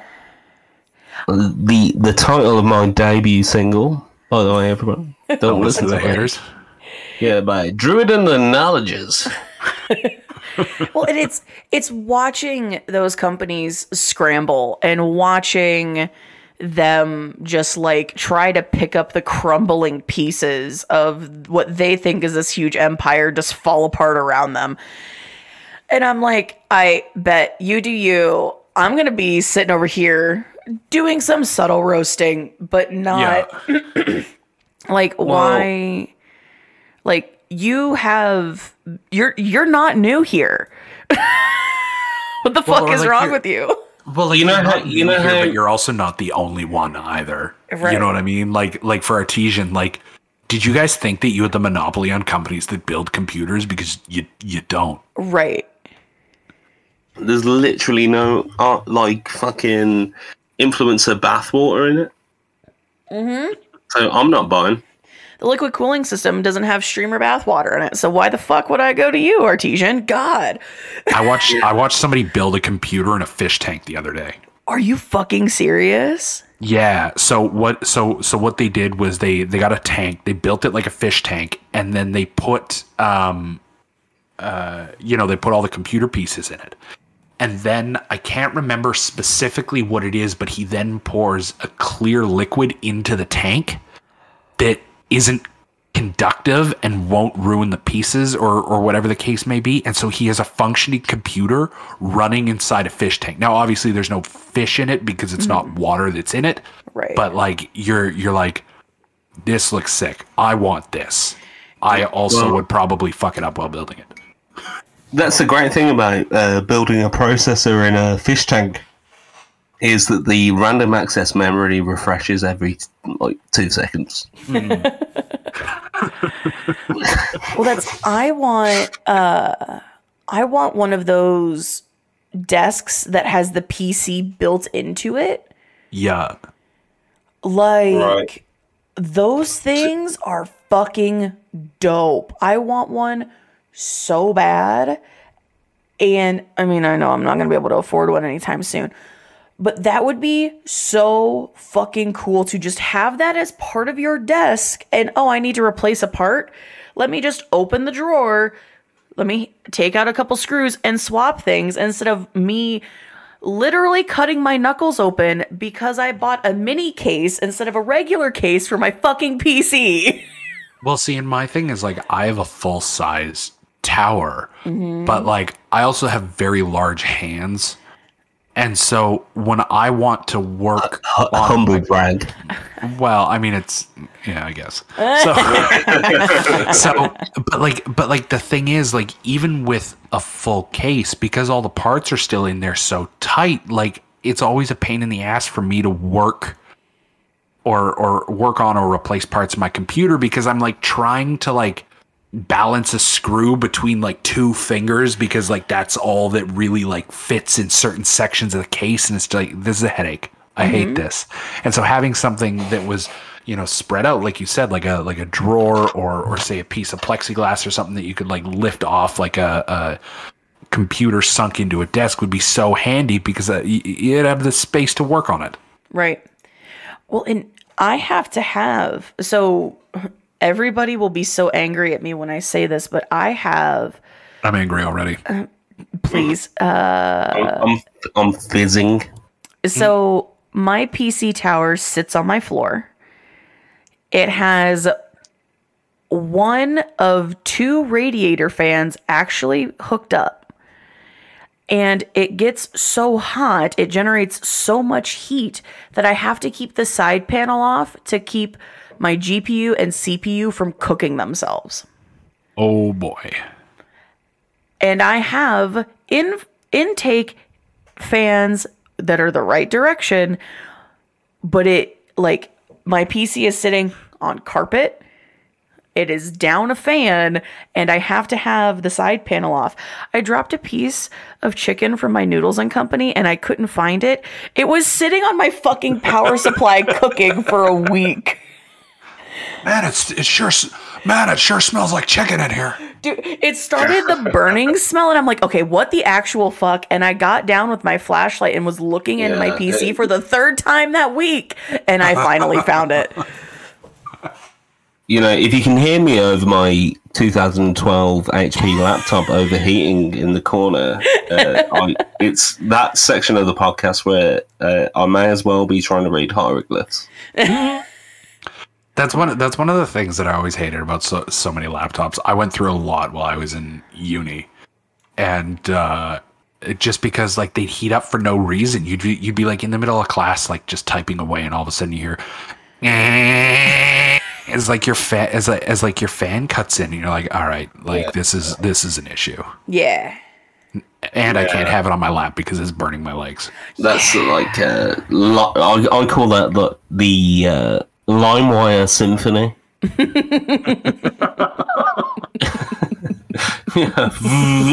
Is that Philip Glass? No, I just I tried to download a whole series of the Unbreakable Kimmy Schmidt, and all I got was a fucking anime tentacle porno. It's so funny, by the way, that you bring up Philip Glass, because I know very few people who even remotely mention Philip Glass. You know, we really are a veritable amuse-bouche on this podcast. I'm starting to notice that. Not that I, didn't notice it from the outset, but So glad you noticed. I'm looking. It's so like I have all my old laptops still. I pulled out my old Toshiba laptop power cable for someone who had a Toshiba laptop. It just required more power than my charger could provide. Yeah.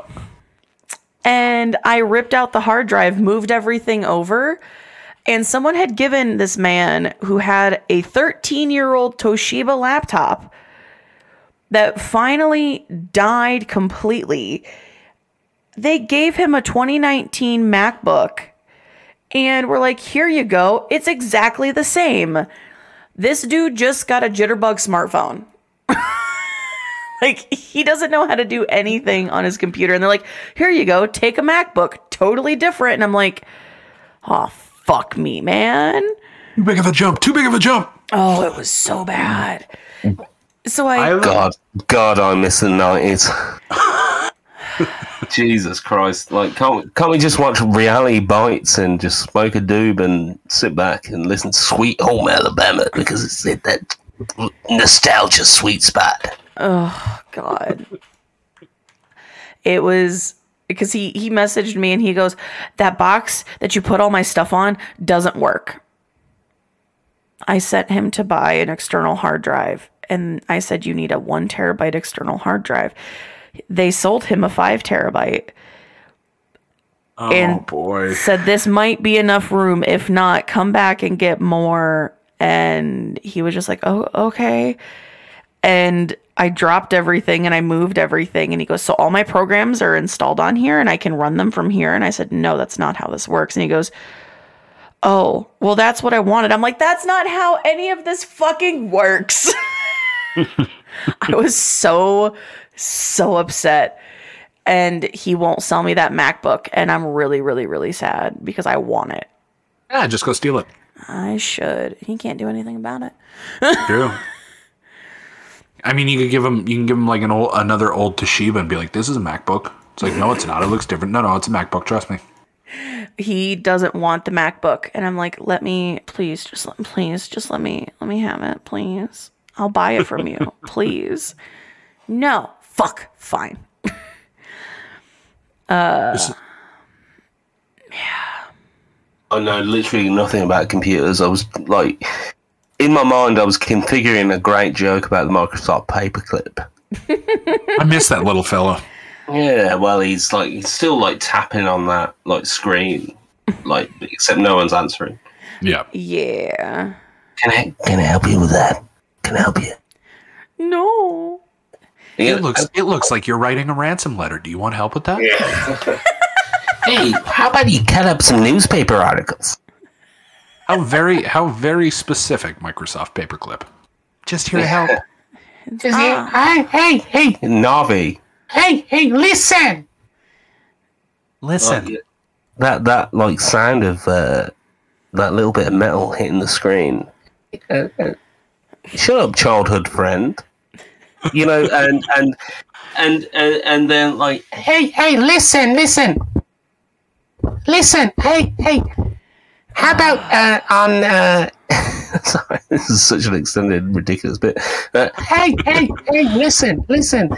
How about on that Microsoft Maze screensaver, you put fractal art? It changes color. Hey. And then it just like grows up to be a bobby pin in Fallout New Vegas.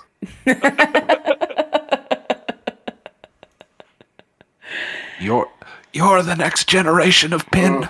A bobby pin. God damn it. And why are they all called Bobby? Robert Pin. And that's what I like to call them. Okay, now I have to know. 42. What do you have to know? What are you researching?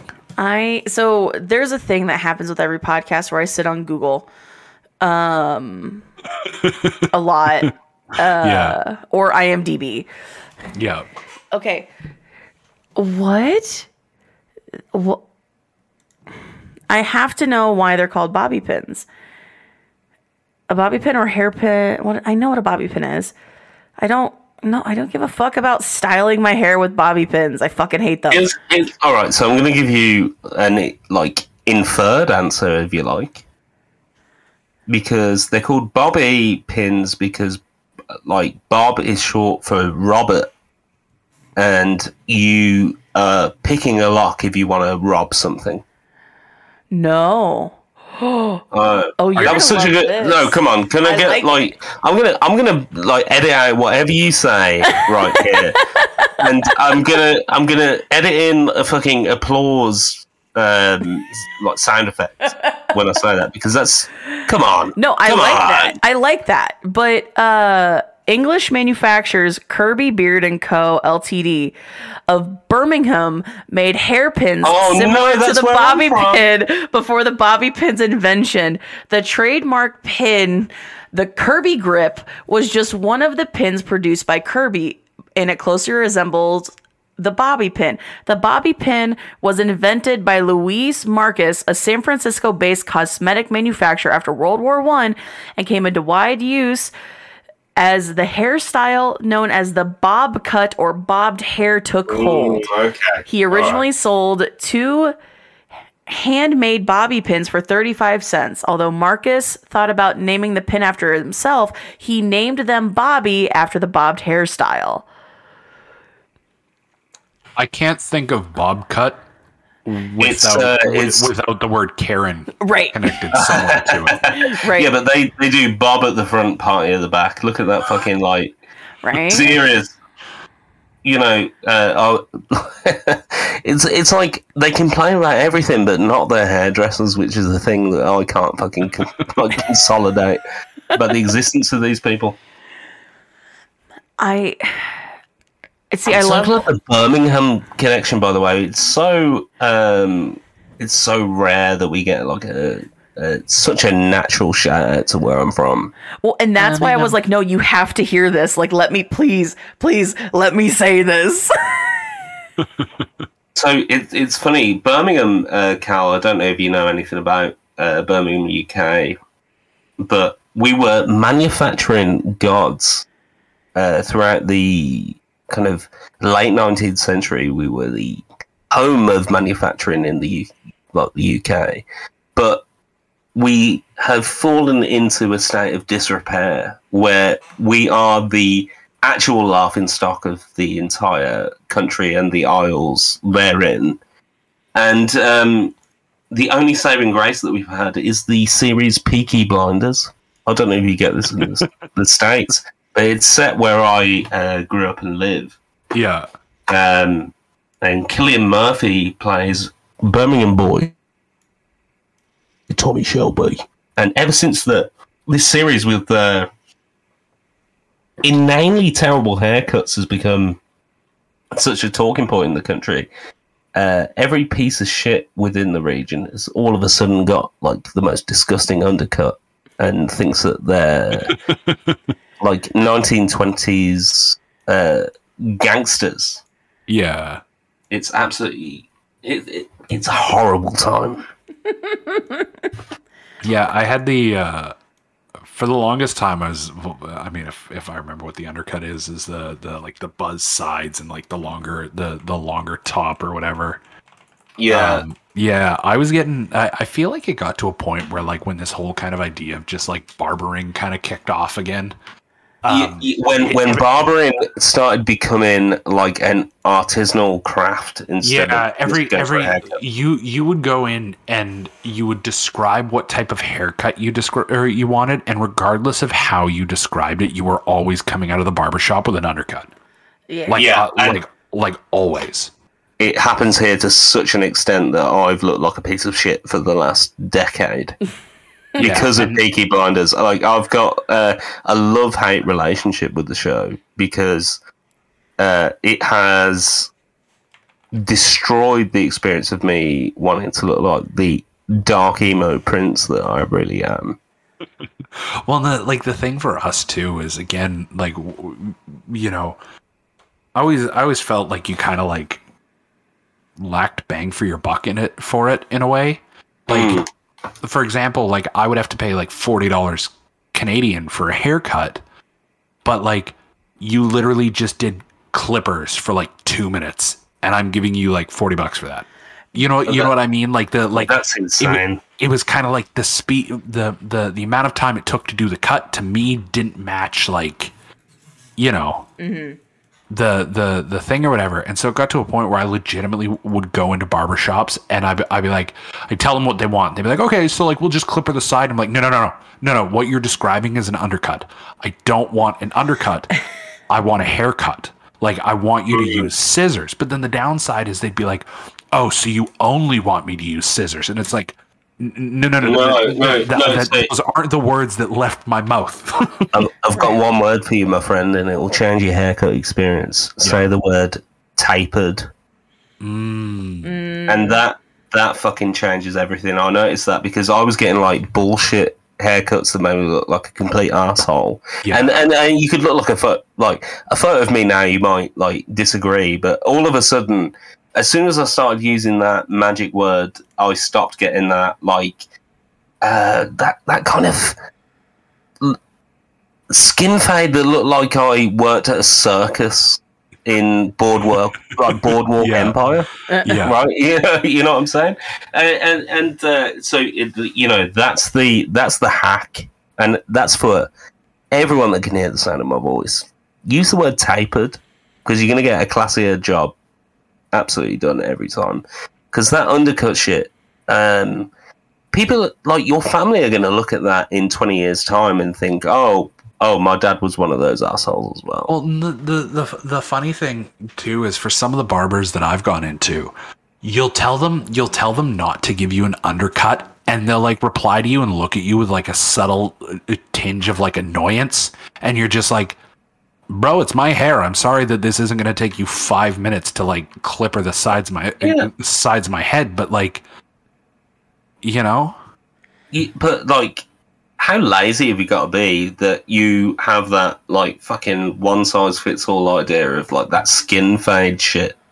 Yeah. Or like hair that just appears halfway up your head.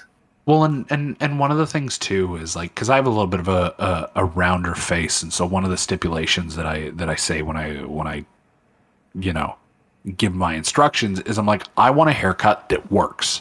Like, I'm flexible. You know, if you have some different ideas of something that works, I'm flexible, but I want it to work for my head shape. Right. And they'd be like, no problem. I got you. I understand you. Undercut. And I'm like, you didn't understand.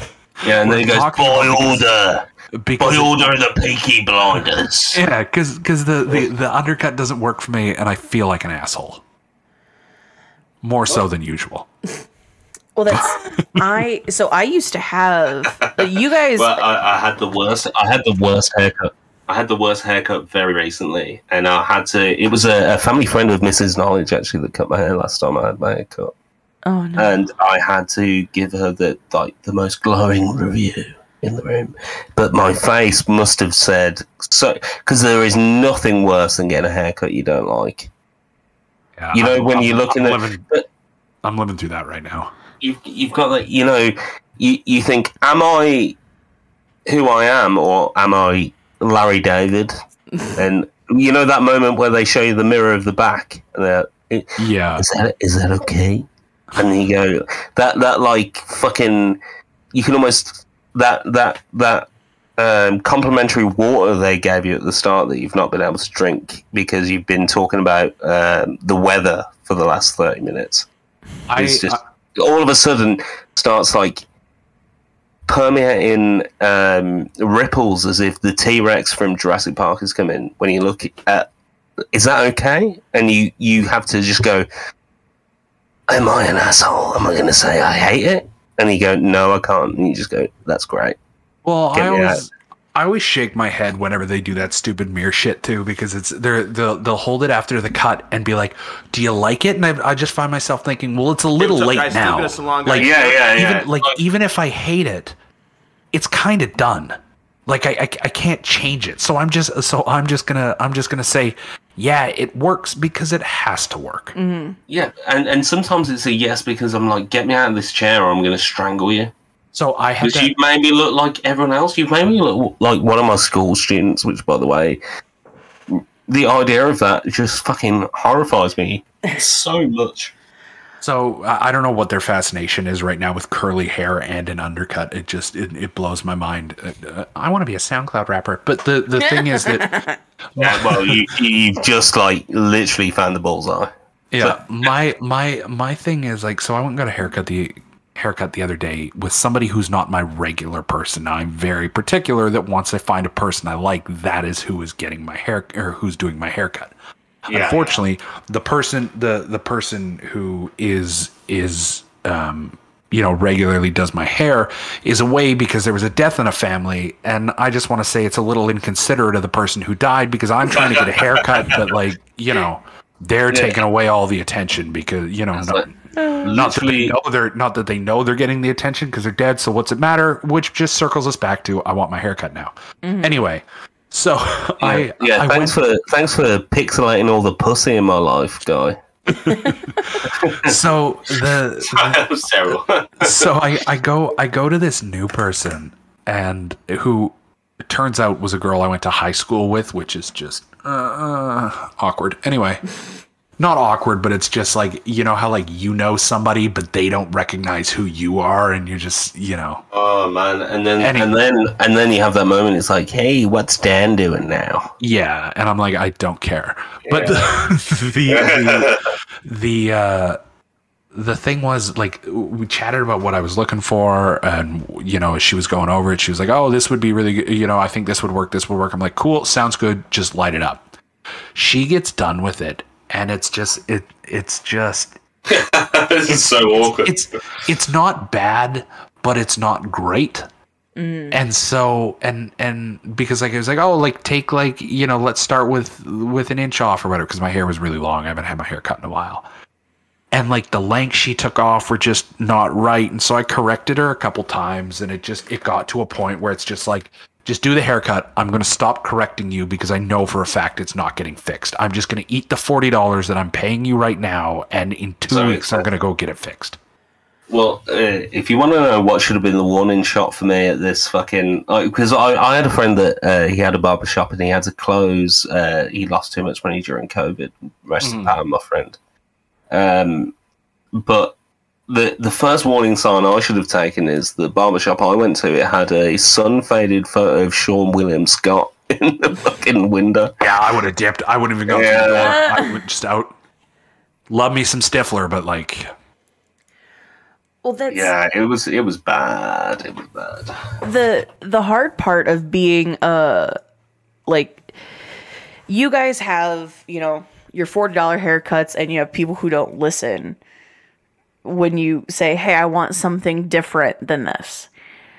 I walk in to get my haircut, and from students who are cheaper, I'm not leaving without spending $40 with students for a haircut. They charge so much more for women's haircuts. It doesn't matter that I have an undercut and you're not even touching the long part of the top of my head. My haircut, without wash or style or anything, is literally 3 minutes.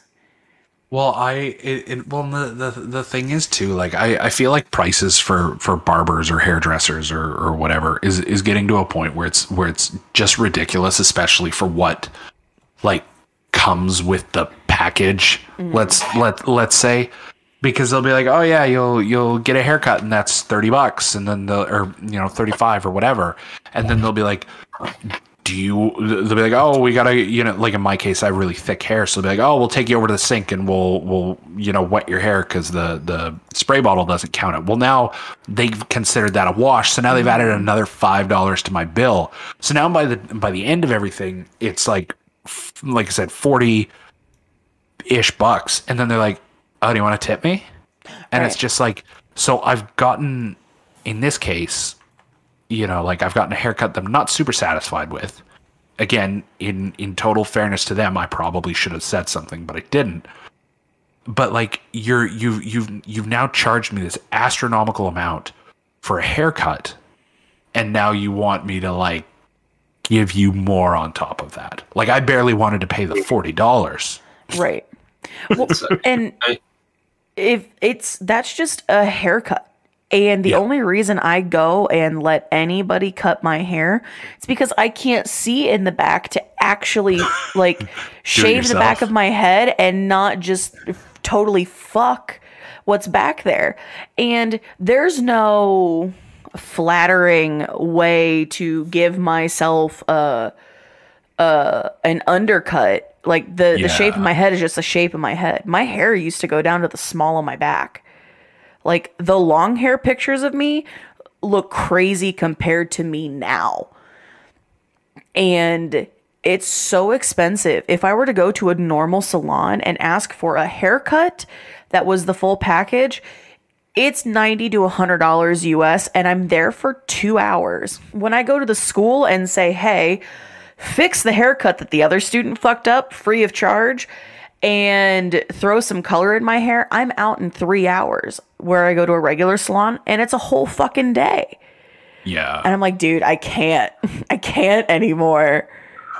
Yeah, it's insane. And I mean, maybe to some degree I'm spoiled because the barber I used to go to when I lived in another city, it was a bunch of Albanians. They charged you $12 for a haircut. You got a shoulder massage and a coffee. And I was just like, that's the dream. Like, and that's one of those things where like the cause I could get like a beard lineup and a haircut for $15, and then I'm going to throw you like $20-$25 anyway on top of, to a total for like tip or whatever. Mm-hmm. And like, it's a really good haircut. Right. You like haircut or give tip or you die. Enjoy massage. Deep tissue. Well, it was one of those vibrating machines that they like put on their hand and then just, Yeah. Enjoy hand flashlight. When shop is closed, I use this for other things. Yeah. This is Albanian gang. Enjoy. It makes my hand vibrate. It's one of those Cheese things. it hand geranium. God damn it! It's one of those things. That's the new tattoo. Oh my god! It's gonna be you'll get a tattoo of a geranium on your hand, but instead of being like an actual flower, it's just gonna be a Cheez-It. It's gonna be a flower. It's gonna be flowers stylized out of Cheez-Its. I hate it. Thanks, I hate it. Ginger, you're just there. Oh my god. I hate that it costs so much for, like, because I understand being a hairdresser, like, to actually, because I don't know about Canada, I would assume it's the same, but you have to have a license to, yeah, I believe you do here too. Working in a salon, actually cutting people's hair and stuff, and it's fucking expensive to go to one of those schools. Yeah. Well, and I guess what I'd be interested to see is kind of the breakdown of like, I guess I'd be more interested to see what the breakdown of costs are that warrant it for that. And to some degree, again, the hair industry is an industry that I know nothing about. Mm-hmm. But like, again, I kind of feel like when because I predominantly go to barbers, I feel like when barbering turned into, as Druid had mentioned, this kind of like artisan craft almost. Right. You know, where everybody wanted to do the undercuts with the beards, and then we've got straight razor shaves, and then we've got this our barber and brand. So now you've got beard oils and all of this. I feel like everything Johnny Cash barbers. Yeah, I feel like everything just kind of exploded, and it's like, okay, are you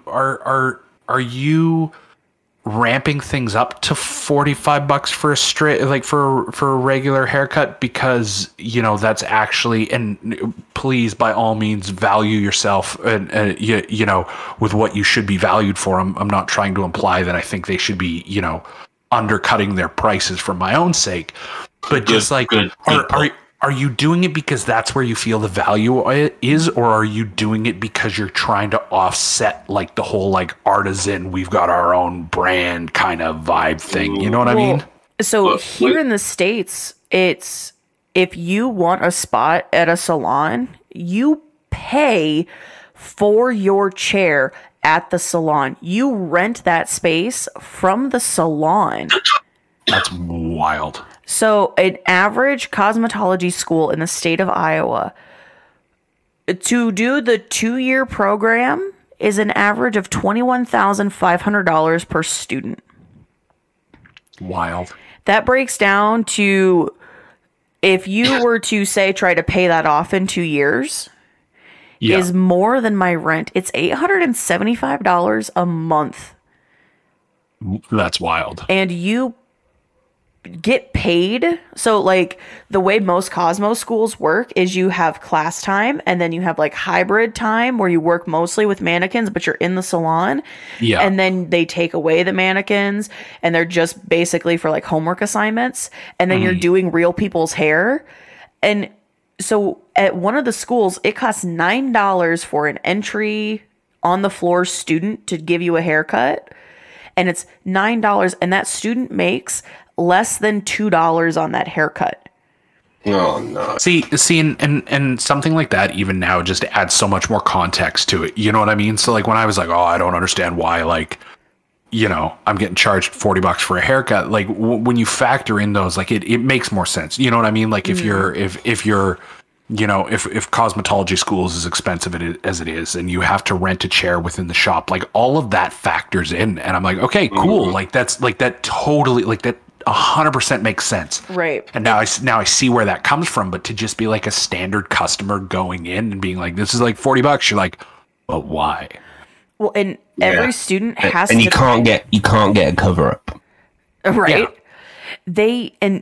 It's literally, they have to buy their own hairbrushes, their own combs, their own clips, every piece that they hold in their hand to actually do your fucking haircut. They have to buy.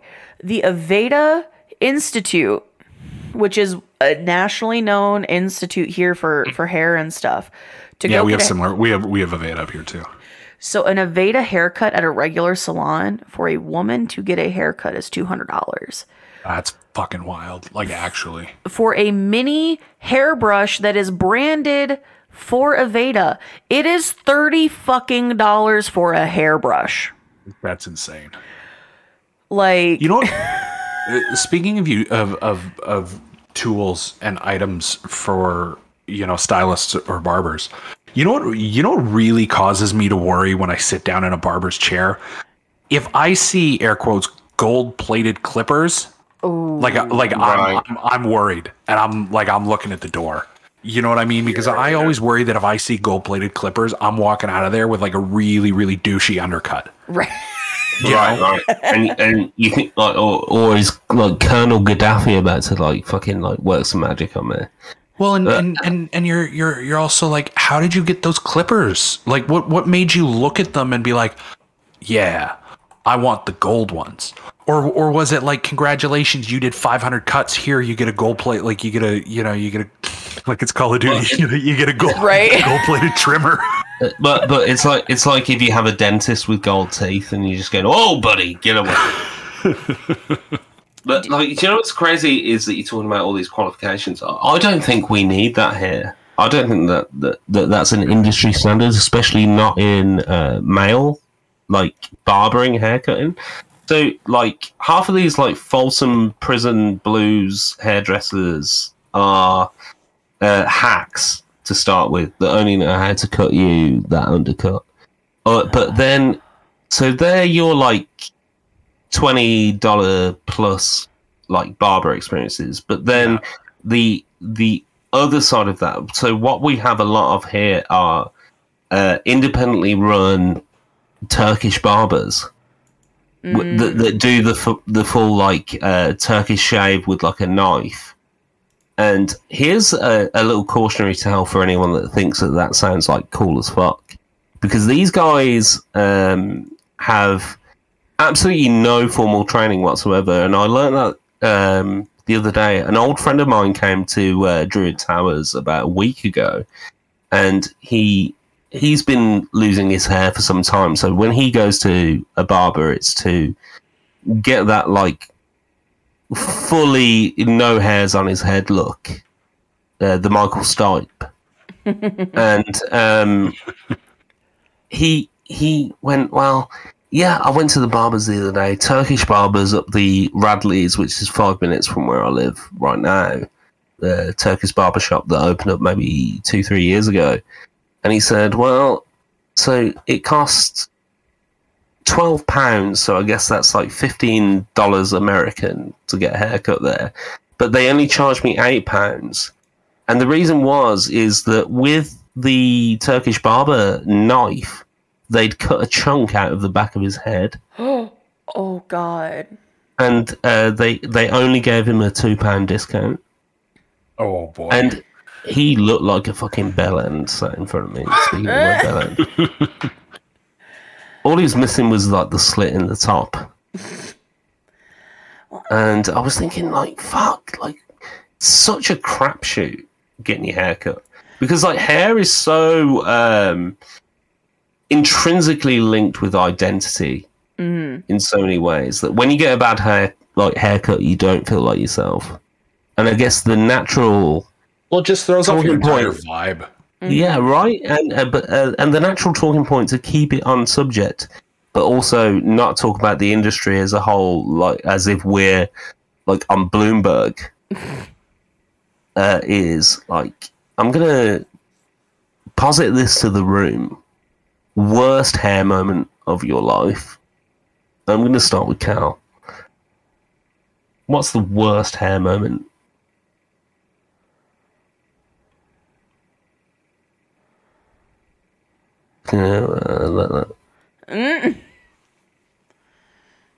No? Am I still here? Yeah, you're still there. I'm wondering if Cal's volume did a goofy thing. He said it might do it. No, we're good. Sorry. Okay. Somebody was talking to me about dinner. Oh. No, you're good. Oh. So I was trying to listen and answer questions at the same time. I'm so sorry. I apologize. That was literally the worst time. Literally the worst timing.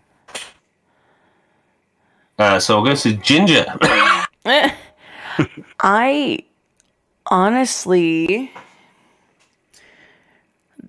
So I had really long hair, and I loved having long hair. I loved doing braids and stuff, but we had to cut all of my hair off and give me like a Karen haircut. Okay. And I said, look, Mom, if we're doing it, I also want bangs. Now I have incredibly curly hair. And the bangs that she cut for me were too short. So I had that, like, I've been in the 80s too long. Like, I refused to give up my 80s haircut, that curly poof of wispy bangs in the front. Except I had really thick hair. So I had these weird, like, curly bangs in the front of my head, and then a short bob that was just full on, like, frizzy, poofy, curly mess in probably 10th grade. And I decided there was going to be no in between. Either my hair was really long or it was really short. And as soon as I cut my hair really short again, I have never let my hair grow longer than like 6 to 9 months at a time. Like, it's always cut. I don't let it get long again. And that's the bobby pin being pulled from the hair grenade. I'm super lazy with my haircuts. Like, I'll just like let it grow until it's irritating, and then I'm like, okay, it's been 5 months or 4 months or whatever. I guess I have to get a haircut at this point. That's how I imagine Bill Murray does it. But I mean, I feel like Bill Murray would, like, just Bill Murray being Bill Murray. He probably gets like some weird ass like haircut style thing where instead of like using, say, clippers or scissors, it's just somebody like running their hands like through his hair enough that it cuts it. That made no sense, but you know what I mean. Like Bill Murray just doesn't like strike me as like a regular haircut type person. Well, exactly. Well, hence why I said, like, well, what you said, right? The Bill Murray approach. Yes, the very outlandish and out there Bill Murray approach. That like intersectionality of yourself and Bill Murray that I am absolutely sure you feel all the time. Yeah. There's nobody I connect more with than Bill Murray. Some would say, I guess some would use the term spirit animal.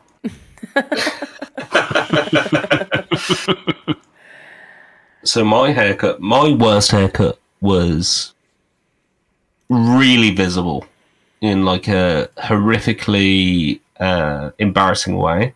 Mm-hmm.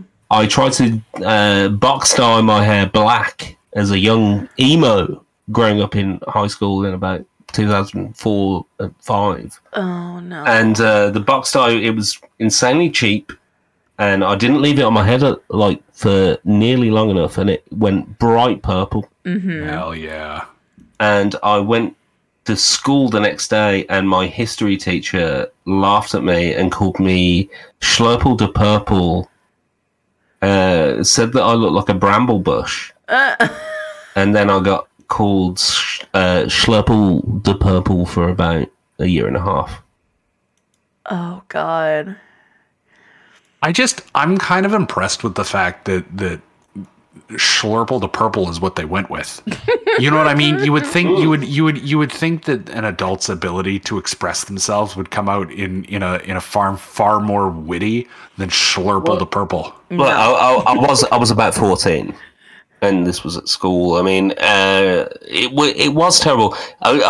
They also called me like Vimto Head, and I realised that's super local to me. Vimto is a UK diluting juice that is purple in colour. Oh.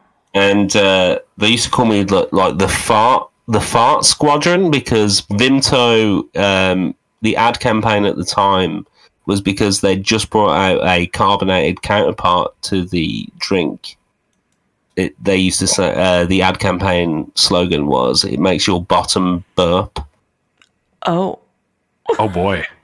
Oh wow. So, but I thought that was like too local. But then again, like, could I tell that story and not like give that context or say that? Probably not. Yeah,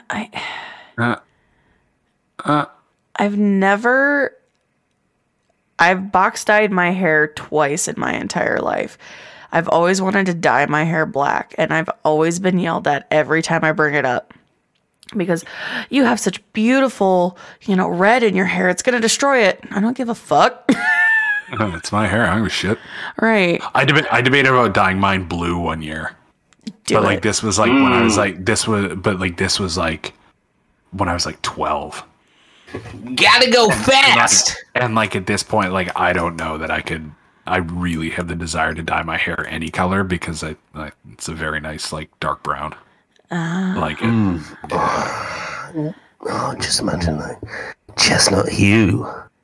We've talked about hair for so long, by the way. If anyone is still tuning in, like I feel like I feel like we say this every episode at least once, but like if you're still tuning in and you've heard this full conversation about hair, good on you. Fucking Jesus Christ! Yeah. Like we've got like one angry barber with shaking their fist at the podcast. I'm never listening to this ever again. His turn up waxed mustache has like just drooped as soon as we started talking about this subject. I mean, we have talked about a lot of Stranger Things on this podcast. So, like, I'm not super worried. Yeah, no, I'm here for the adventure. I didn't come into this podcast thinking like having okay, buddy. notions. You know what I mean? If we're going to talk about hair buddy. for the next 2.5 hours, that's fine with me. Okay, but I didn't think I'd come on this podcast and we talk about anything worthwhile. Oh, come on now. I didn't mean it like that. You know what I meant. Well, so This is where I wasn't coming in with expectations of anything. I was just going to see where the free flow went. my response to that really showcases the 4 time zone fucking drinking grace period is very different between us. Bye.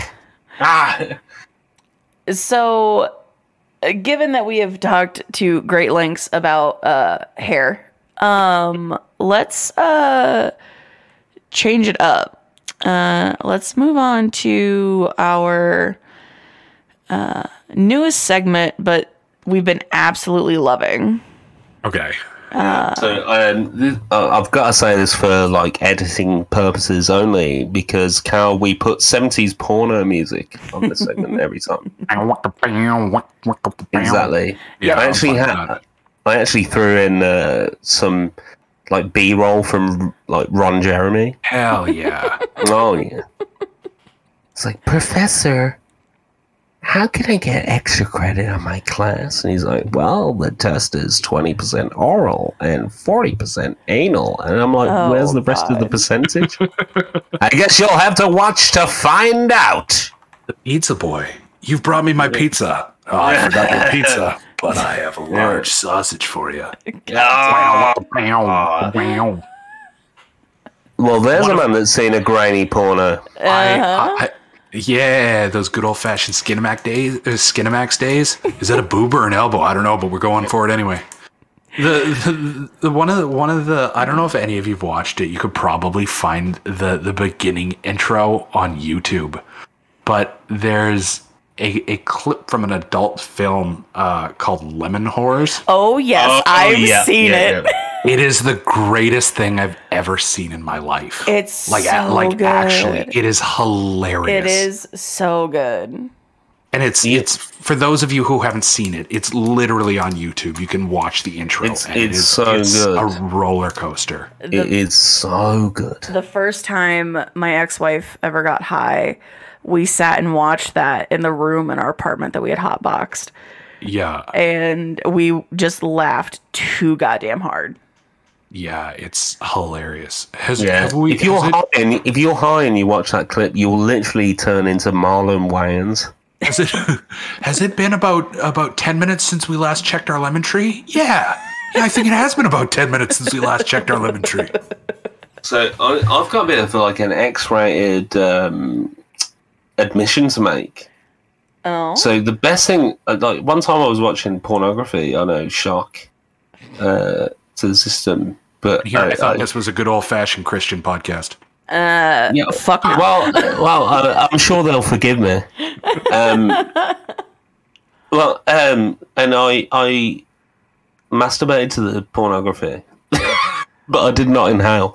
I masturbated to the All right, pornography.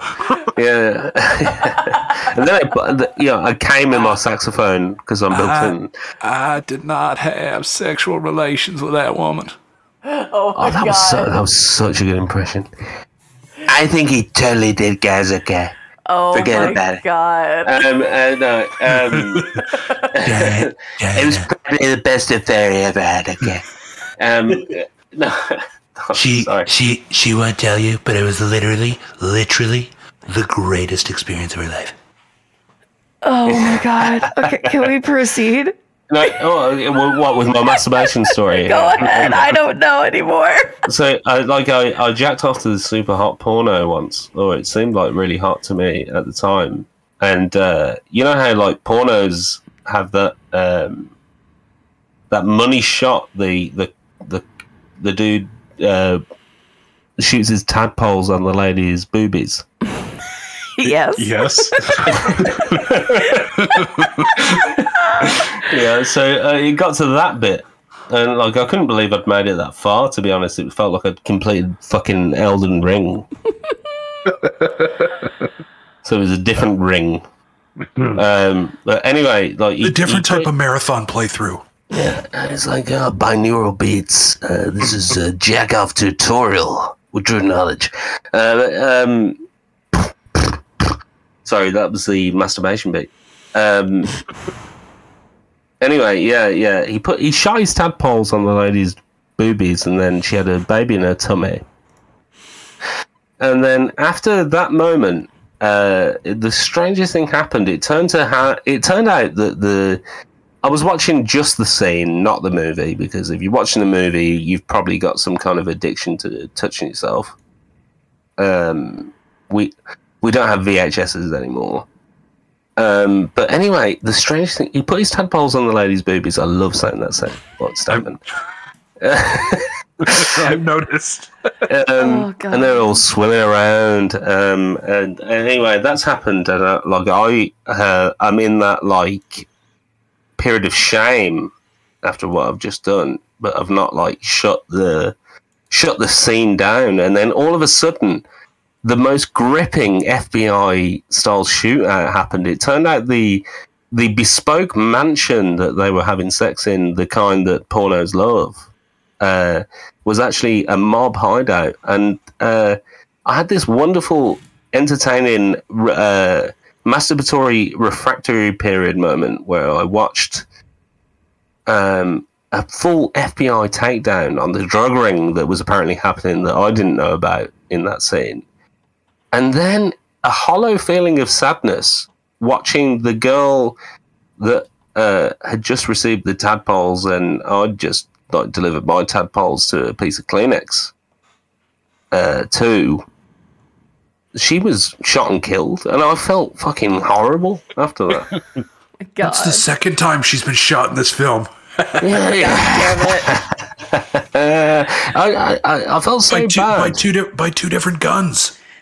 I was like, fuck. I was like a young starlet like that in the industry. She had a whole life ahead of her. I felt so bad, but it was also so great because, like, it was the most. Did you feel bad because she got shot, or you felt bad just from the shame of what you'd witnessed? Well, I felt bad because she died in the scene, and I was like, well, if I knew this was going to have this bent, I wouldn't have like been able to achieve full wood. Am I weird for banging one out to knowing that this girl got shot? Yeah, but I didn't know. Okay, don't put that shit in my. I just wanted to see the tadpoles because I love spelunking in like freshwater. God damn it. I'm gonna edit that out. Note for you, Druid. Cal only has about 50-ish minutes left. So you tell me to stop talking about jacking off? Just making you aware.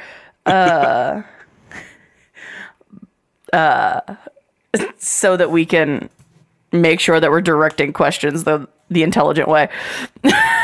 Okay, I'm just gonna be quiet for a second and let Ginger like drive this thing. Because we have a lot of guest questions that were submitted for Cal. So Oh, really? yeah. Okay. Like I have 10. So I'm going to be trimming some down. I feel so honored. You should. So you have a submission for our dating advice segment, Yeah. Druid. I do. I have a meme submission is what it actually is. Right. I don't know what this is. So which is like I guess good. right. I don't know if it's real or not. Well, I can do the meme submission, and I will let Cal do what he does, and we'll see. No. Well, let Cal, you shoot your tadpoles while this fucking. What are your thoughts on British Columbians dating or friendly romancing the Albertans? This question come from Fatal. It was anonymous. Okay, anonymous. Albertans are crazy. Now I'm curious. There's got to be a backstory to this. No, there's nothing. I have hot takes on two groups of people within Canada, and one of them is the Albertans, because the Albertans, again, I'm a lot of nice people, but like the overarching like stereotype for Albertans is that Alberta is basically Arkansas North. Oh, and so like you're getting like one of the biggest industries in Alberta, for example, is either beef production or the oil sands. And so it's a lot of kind of like, you know, traditional, like country boy, like that type of thing. And a lot of their politics kind of reflect that. And so like, if anything like wild and crazy happens, you'll be like, oh, where did that happen? They'll be like, Alberta. It's like, oh, figures, fucking Albertans. Yeah. So the like dumb Ed in Ed, Edd and Eddy is actually short for Edmonton. Damn Albertans. Okay, see, I had to ask because I was very curious as to what the fuck that question meant. Yeah. No, so whoever this anonymous person is knows my hot takes about Albertans. Which 9 times out of 10 is just in jest. I really don't have problems with the Albertans, but like that's what that is. So you'll be glad to know we have no like Albertan listeners. So the serious answer is that there's nothing wrong with a British Columbian dating an Albertan.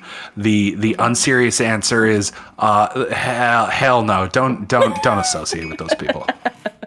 Yeah, so my idea of someone from British Columbia dating an Albertan is that Nardwuar is dating someone that like runs a Kiss podcast. I love Nardwuar. That guy's like a musical hero of mine. Yeah, and it's like there's very interesting, like there's a very interesting dynamic between Albertans and British Columbians, because Albertans kind of tend to think that British Columbians are a little like full of themselves. Oh, you're from British Columbia? Think you're so great? It's like, no, we're just not Alberta. Okay. You know, and so it's like, for example, if Trump was ever to take was ever to make a Canada push, like Alberta would be the place to do it. I love that. I like Alberta. It's probably the best place in the world. Okay. I hate it, but I love it. Again, judging by the nickname Arkansas North, I feel like that kind of like tells you all you need to know. Okay. Sweet home Alberta. That said, Alberta is gorgeous. Like as a province, it's a gorgeous province. Just gonna say, in comparison to America, it's probably nothing. So sorry, like literally everyone listening. Yeah, no, it's fine. So, all right, Drew, do you have? Yeah, I've got it up, ready to go. So here it is. Okay, strap yourselves in. I don't know what to think about this. All right, okay. I've been seeing this girl for about a month, and she's just revealed that she has a fursona. I want to be supportive, but don't know anything about Sonic the Hedgehog. I always go fast, though. If I want to start delving into the lifestyle, where do you all think I should start? Oh, boy. Oh boy. Oh, boy. There you go. So that's that. There's the bomb dropped for you. So, all right. So, assuming serious dating advice is warranted here. I mean, it has been in the past, I would say. Mm-hmm. Yeah. I mean, I guess the actual like honest to goodness serious dating advice for that would be, if that's something you're willing to try with and for your partner, then just a really healthy conversation will sort that out. You know, because I feel like, especially if you're getting into parts of your relationship that are very specific and one might refer to as kind of like kink focus, then I think having establishing boundaries and what each person is comfortable with is really kind of a key thing. So, if your partner's really into it and you haven't really delved into that world, then have a conversation with them. Just be like, hey, like I'm kind of interested, like, or maybe we could explore this and see how it goes, and just go from that point. I wouldn't go out and buy a Sparky the Fire Dog costume and say like, hey, I'm ready to try this. Like, figure out what works for the both of you. Yeah, don't go full blown for $20,000 fursuit. Like, just pump the brakes, ease into it, have conversation about it. It depends if you're getting that good leg. Right. True. because like the thing is too, like, even if you try it and you discover that it's not for you, I would assume, or I would at least hope that your partner recognizes that they've been like, okay, like I know that you're not into this, but at least you've tried it. You've met me halfway. You know what I mean? Mm-hmm. Yeah. And so and so the worst case scenario is you discover that it's not something you're into, and if the person you're with gets upset by that, then that would make me think that they don't respect your own personal boundaries, and then that may really lead into larger conversations about the health of your relationship. Yeah. Yeah. And I've got 2 points to make on that.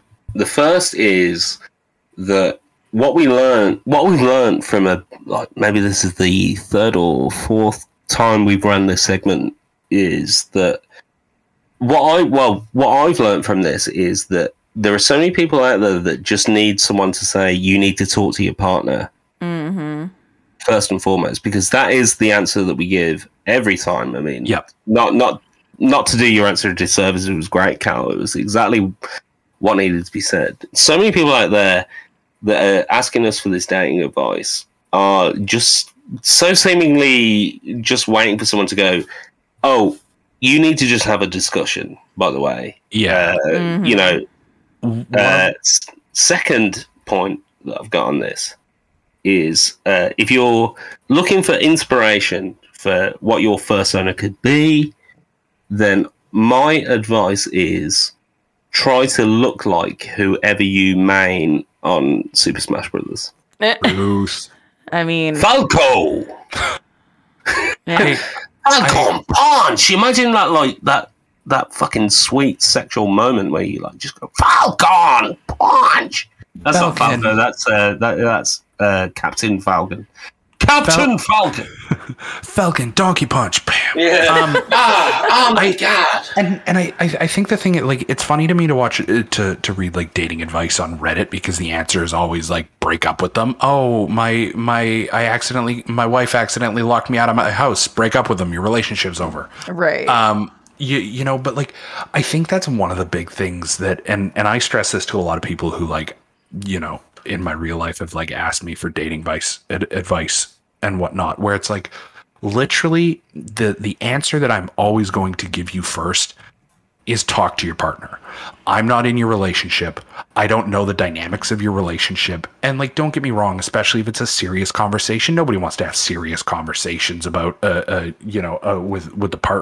your partner, especially, if you're worried that the strength of the relationship is on the line. But like, at the end of the day, like, so many things can be solved by just talking to your partner. And sure, maybe things don't go so well and you spend the night sleeping on the couch, but like, you know what I mean? At least you made that step to have to have the conversation. Yeah. And if you can't talk to each other, no amount of looking like an anime dog is going to help you. In fact, that's probably going to hinder things.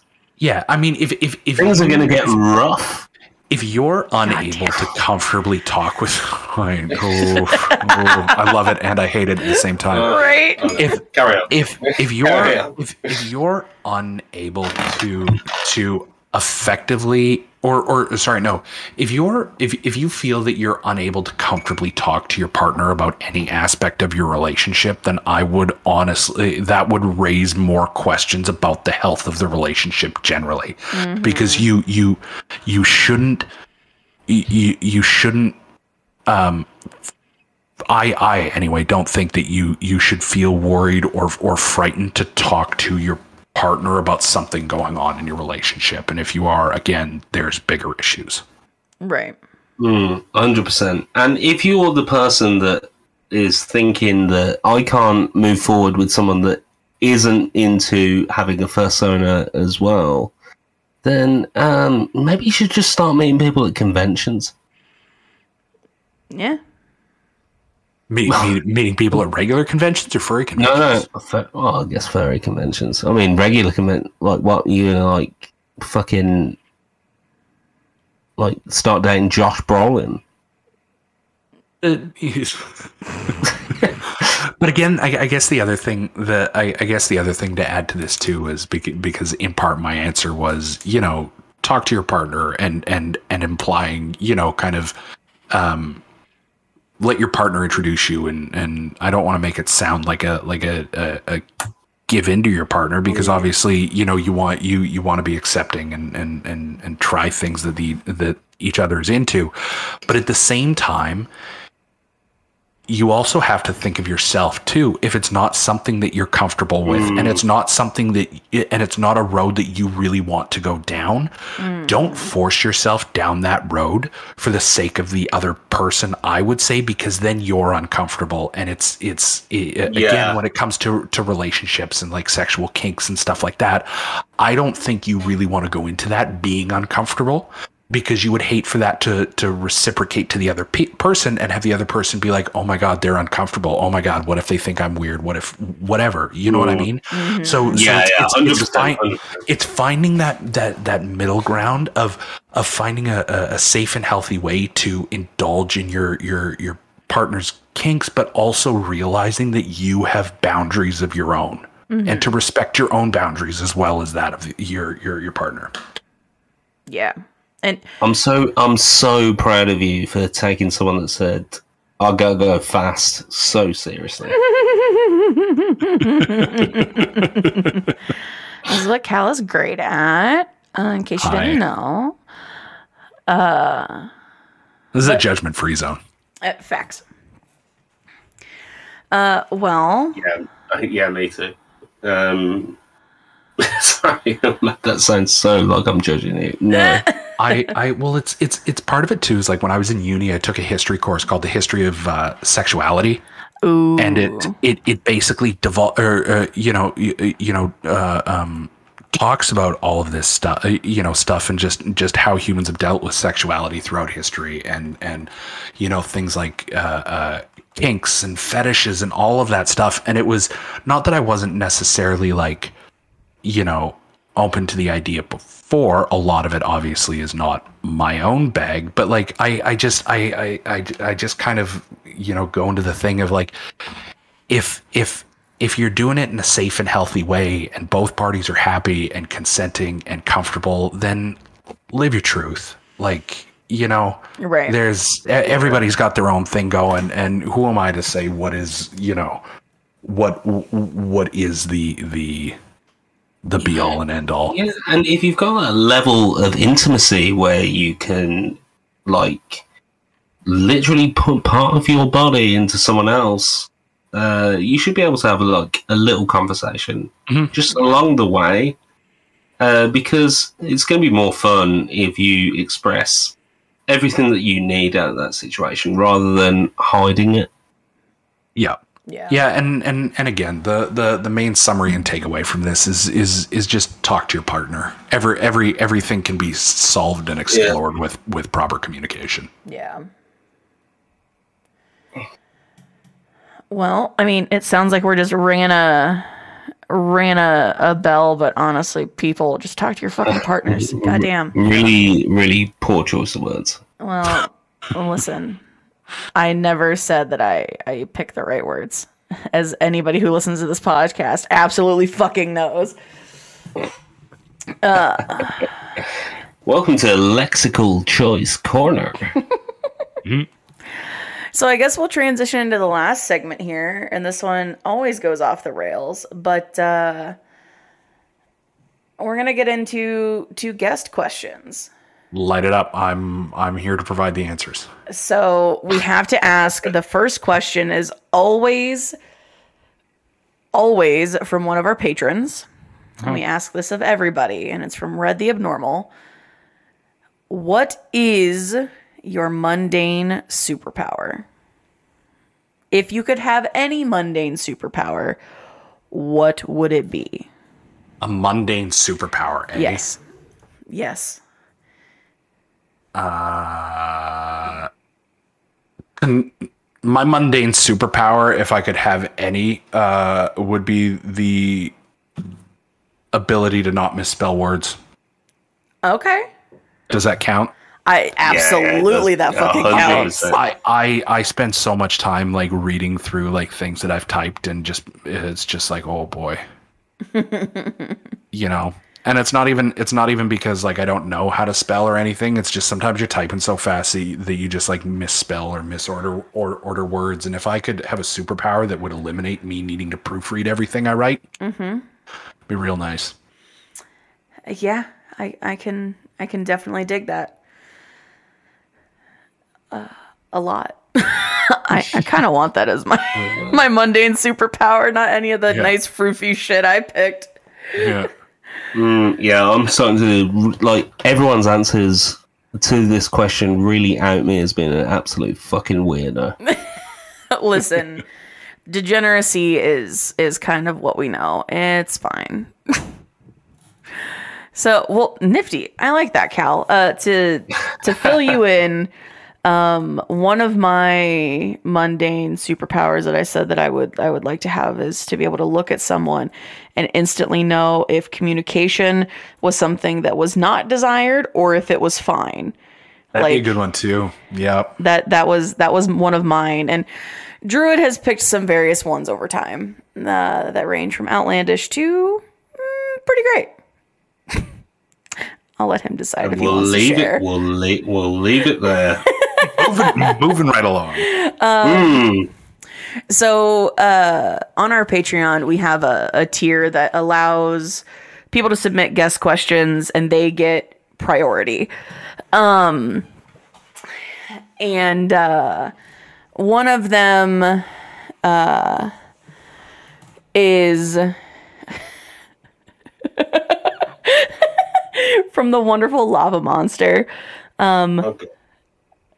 Would you rather fight 2 spider monkeys with nunchucks that drank 2 bangs apiece one time, or fight a goose every time you get out of a vehicle? And I mean every time. Oh, I would take the monkeys in a heartbeat. The last thing I want to be doing is fighting a cobra chicken. Right? I had an altercation with a goose maybe 10 years ago, and I have never forgot it. Yeah. So the Canadian geese up here too are absolute like terrors. Oh, they're assholes. They chase at you, they bite at you, they honk at you. Damn cobra chickens. Don't we trade them off? Don't we get them at different times of the year? So I think we have Canadian geese at certain times of the year, and then they migrate back to you guys. And they are geese at the best of times are like the mouthpieces of Satan. 100%. Yep. But those webbed feet treading on my shores fill me with dread every time. Yeah, honestly, you could bump it up to 5 monkeys armed with machetes, and I'm still probably going to say the goose. Yeah, I'll take the spider monkeys. Like, yeah. I don't care. Like, the fact that they've drank means that they probably like can't really do anything.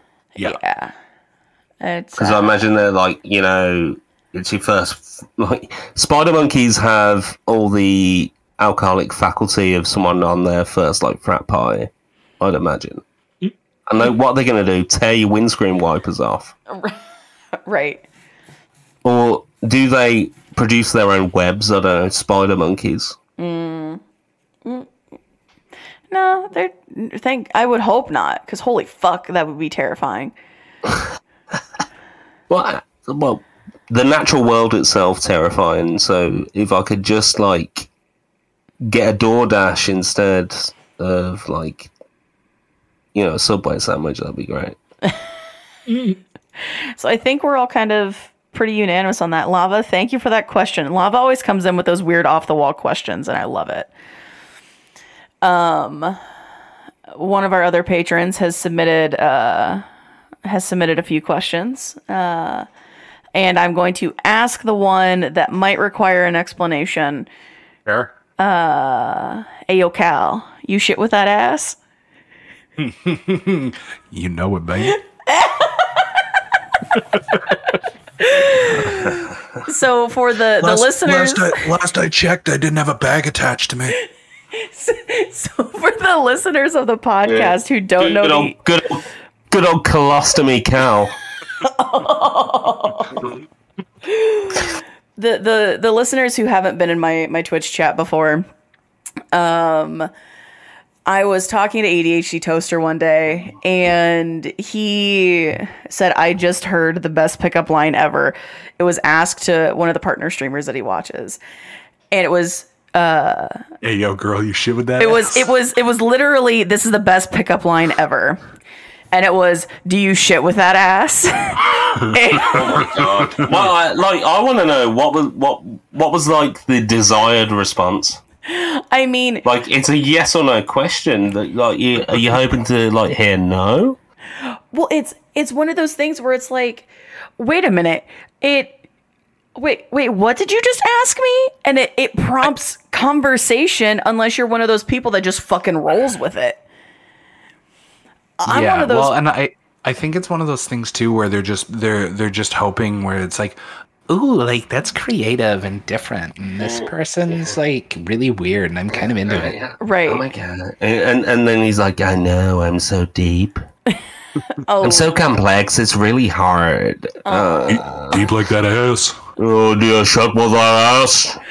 So Also, have you ever heard of Nirvana? I bet you haven't. You just bought the t-shirt from Target.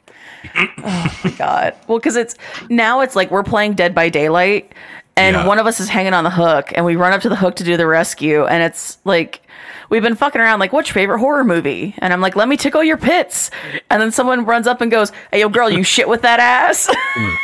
And it just throws you off so much. Yeah. But it's so good. You ever defrag that hag? Dude, people in my life don't seem to think that's a great pickup line. I think there's a brilliance to it that only works on the internet. So, yeah. Dating Advice Corner Part 2. Decipher the sphincter. But a real question from Toaster is, what is your favorite meal? What is my favorite meal? Sushi. Sushi? Across the board, I will shove so much of it into my face. Okay. Yeah. Yeah. Any assuming meal is like individual item, like it's sushi every time. Wow. Vegetarian with the fish. It doesn't matter. I want all of it in and around my mouth. I can respect that. Druid, what about you? Pussy. Nailed it. There it is. I will be sure to make sure that Mrs. Knowledge hears this episode when I come to visit. She knows. I don't care, vegetarian or fish. Don't care. It just was the obvious. I know it's. Well, I guess I'll leave it there. A thin slice of melon on a piece of toast. Yeah, that's it. Oh well, that's that. No. Just a thin slice of melon in the morning to remind myself that life's hard. That's what I do every day. Like Cal doesn't have that context in place, but the rest of the food question before about breakfast. I think it was a question. I can't remember. It was a statement from me. Like, you know, it all blurs into one, this whole podcast game after a while. Right. But I do enjoy every morning when I get up. The first thing I do, I rise from my bed instantly to dispel any podcast fatigue I've had from the night before. I rise like Dracula, and I have a thin slice of melon to remind myself that times can be hard for some people. And that's like my daily routine. And, you know, it seems like a joke. Yeah. But it's literally true. And, I'd like to think it's for, like, it's not for the altruistic, like, you know, reasoning of, like, oh, life's hard for so many people. I start my day with a thin slice of melon. As if I live in, like, some kind of, like, Soviet dystopian hellscape. Yeah, and see, the giggle factor for me is that I just feel like instead of saying like, oh, I have a slice of melon, like I for some reason find great joy over the descriptor of a very thin slice of melon. Like I feel like that's a very specific item. Right. It's you know, it's done with care and love, and like my knife skills aren't as such that a thin slice of melon's the easiest thing to achieve. Yeah, literally every time, even though I do it every day. But I feel that great sense of like pride in seeing like the tip of the melon is like, you know, the top of the triangle, so to speak. Yeah. Is like almost translucent with how thin it is. Just a wafer, a wafer of melon, s'il vous plaît. And then I have that. It's just that wafer of thin mint. Cantaloupe, watermelon. I don't mind my friend, mon frère. And that's it. Yeah. Sorry, I've really outed myself as being a huge fucking dickhead in the last like 2 minutes, which is really depressing. Thin slice of melon. You good. My thin slice of melon tomorrow is my penance. Hell yeah. Yeah, cantaloupe, watermelon, honeydew, it don't matter. As long as the end, as long as the tip of the melon is touching a kind of existential or non-existent plane, I don't care. Yeah. Ginger, favorite meal? It is 100% going to be a New York strip steak with macaroni and cheese, a bread roll of some kind, and sautéed green beans. Ooh. With like, tasty. I saute my green beans in like an Italian dressing with a few other seasonings to spice it up, and then I top it with Parmesan cheese. Ooh. And nice. That's how my dad used to make asparagus, and I didn't like asparagus, but I loved green beans. So we would make the asparagus and the green beans in the same pan the same way. And it's so fucking good. Yeah, it sounds really tasty, actually. And I like my steaks, like, seared on every side, and that's about it. Like, I like my steaks bloodier than most people do. But, god damn, it's so good. So yeah. As a vegetarian, I really recommend a thin slice of melon. I can't have it though. And our one German listener is going like, "Why you not like asparagus?" I cannot have melon, which is really big sad. R.I.P. I know. Rip my stomach fun. Big sad. That is breakfast fucked when you like come over. I know. In a huge way. A thin slice of lemon for ginger snaps. Yeah. So I will do. Well, let's try to get. I'm gonna throw a quick one at you. Okay. Speed round. The wonderful Delilah Rose asks, "What's your favorite single topping for pizza?" Pepperoni. I just feel like it's super versatile. Facts. Yeah. I mean, assuming that you don't count cheese as a topping, because then obviously I'm going to say cheese, but like it's pepperoni.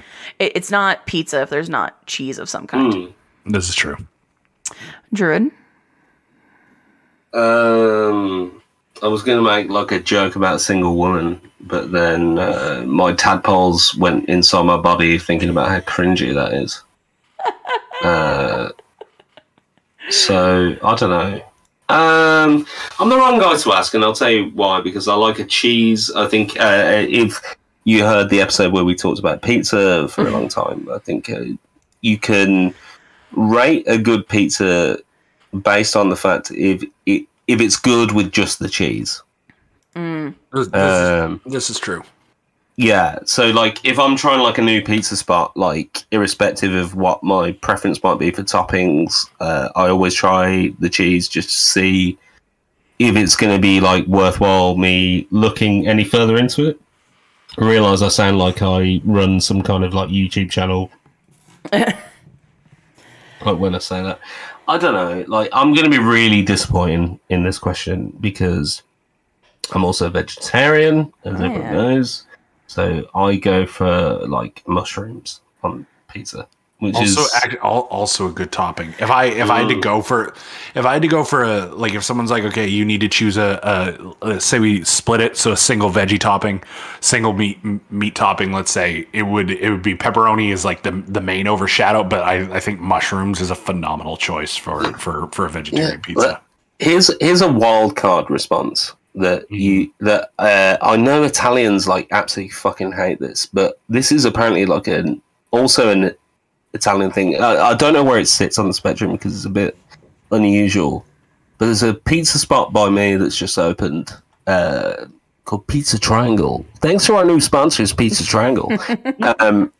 And it's like legitimately like a very traditional pizza spot, and we don't get a lot of that like you do in other parts of the world. We get shit pizza. And I worked in Italy for a long time. I've been to Naples, the home of the pizza. I worked in Sicily for a good chunk of time, so I'm like a bit of a like pizza snob.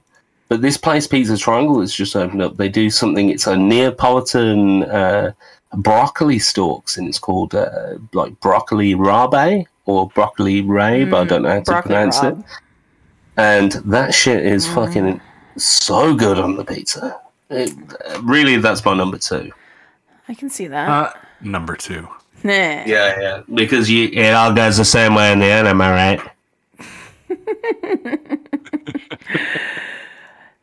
So, broccoli is really good on pizza. I didn't think I would like broccoli in so many ways as I do now. Like, broccoli is by far my favorite vegetable, and I eat a fuckload of broccoli. So, yeah, if I had to pick a veg, it would be broccoli. That's so, I feel the personal growth in that. Yeah, you know. I lost my other favorite vegetable, so... Oh, yeah. Gotta do what I gotta, man. So I think we got time for one more. And then I will have actually hit a guest question from everyone who submitted. This one is a bit of a story question. Okay. A briefcase full of money mysteriously appears in your residence one evening. $1 million to spend in one day, or you lose all of it and must pay out of pocket if you don't use every cent. Do you take the deal? And if you do, how do you spend the money in one day? What the one thing that I would ask about this question is when they say spend, do you think it's meant by any money that goes out from that total is considered spent? Or is it like I need to physically buy something with it? To make it harder, let's go physically buy something, because that is the harder. Yeah. So obviously I'll give both. If it was literally just money going out, yes, I would take that deal, because it would be like paying off student loans and like investing. You know what I mean? Like get myself set up so hopefully I'd never have to, or work to a lesser degree. We're talking like real estate, we're talking stock, like all of that jazz. Wait, do you hear that? Do you hear that sound? Wait, do you hear that? Is the sound of a responsible adult? No, it's the sound of the Ethereum stock absolutely blowing up.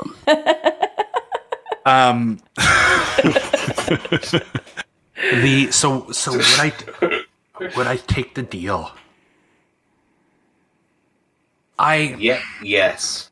I feel like I would, and then just go absolutely wild. I feel that if you got crazy, like we're talking like I buy a new computer, I'd buy trips, I'd buy you know what I mean, like just really go for it.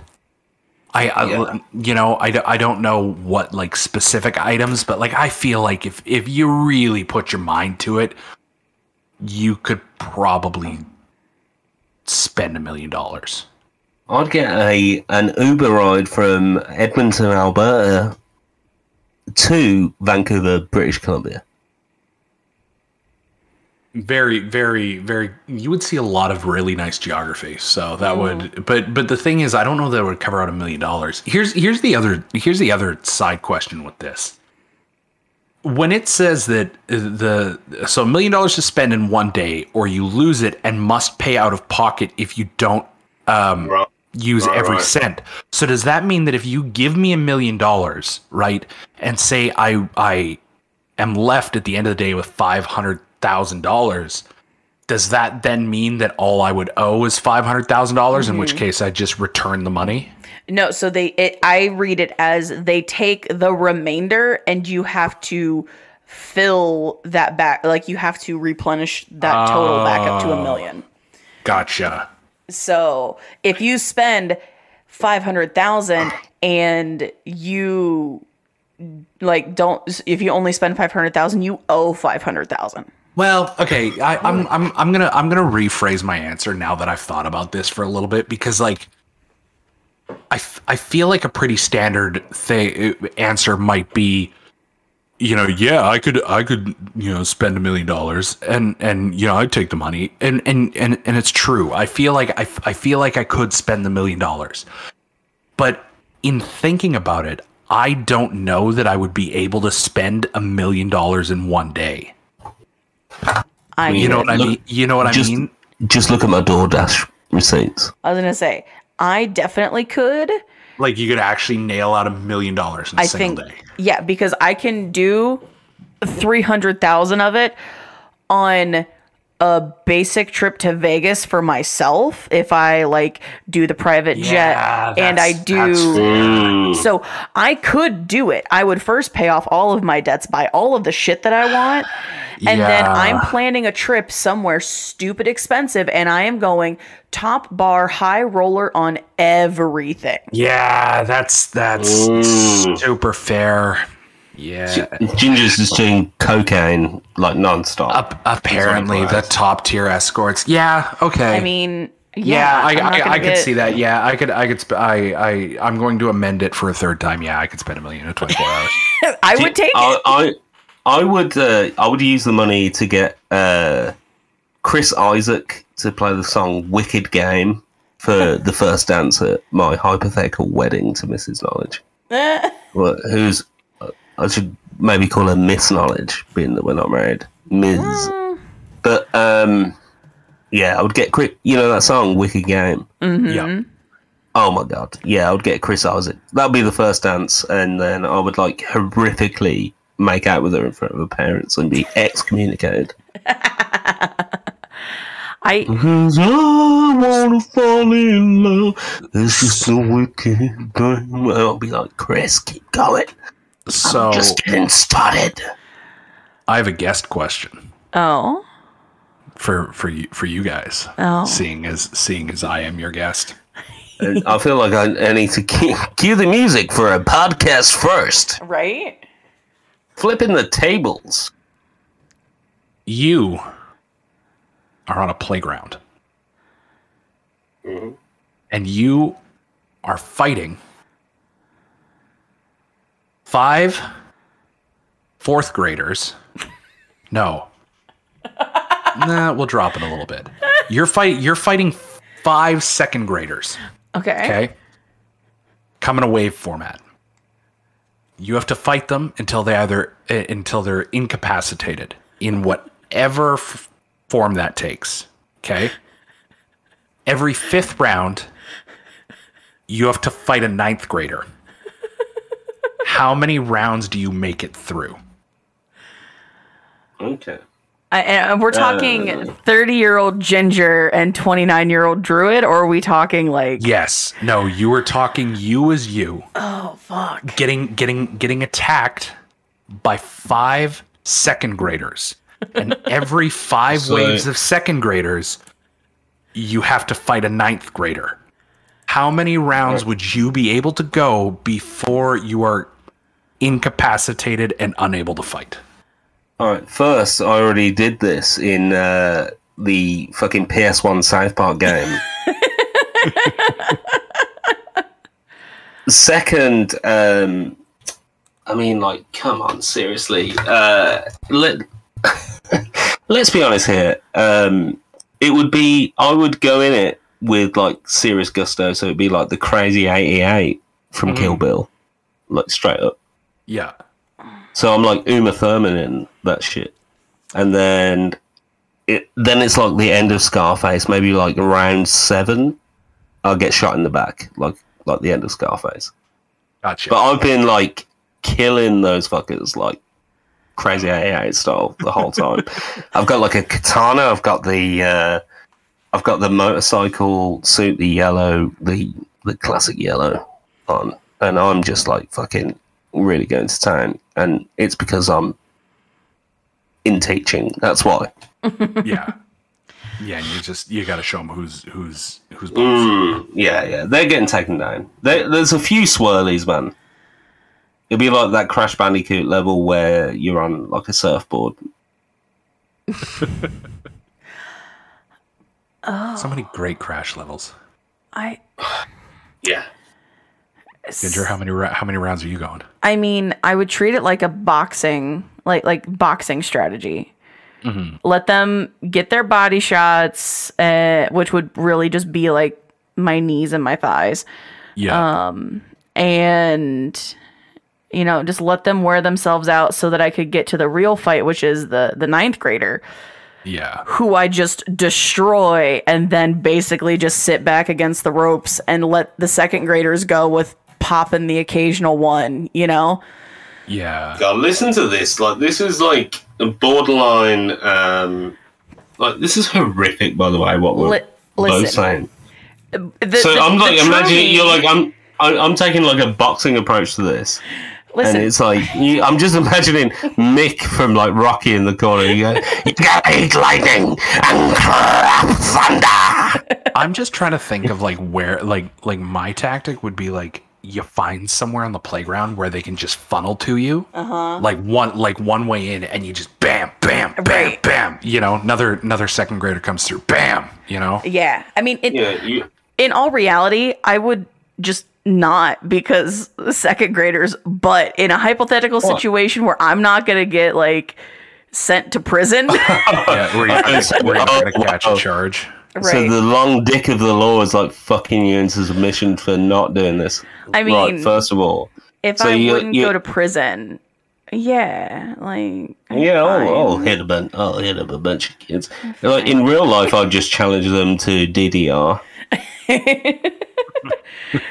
Oh my god! And then there's like some like Shibuya Tokyo pop song, and they're like, "Ayashura, my man," and I'm like, really fucking like, the Neon Genesis Evangelion theme, like a bit of like Tahu no Hulate Shiame, and I'm like really fucking, I'm taking them out left, right, center with my fucking sweet moves. To me, watching people who are really, really good at DDR, because you watch them play and you're just like, bro, are your feet even touching the ground? Like, dude, there's a video of Moist Critical on someone else's stream, and they're playing DDR on Expert Plus, like these fast fucking songs, and you can't even process what their feet are doing, and they're just death gripping that bar behind them, and I'm like, what the fuck is going on?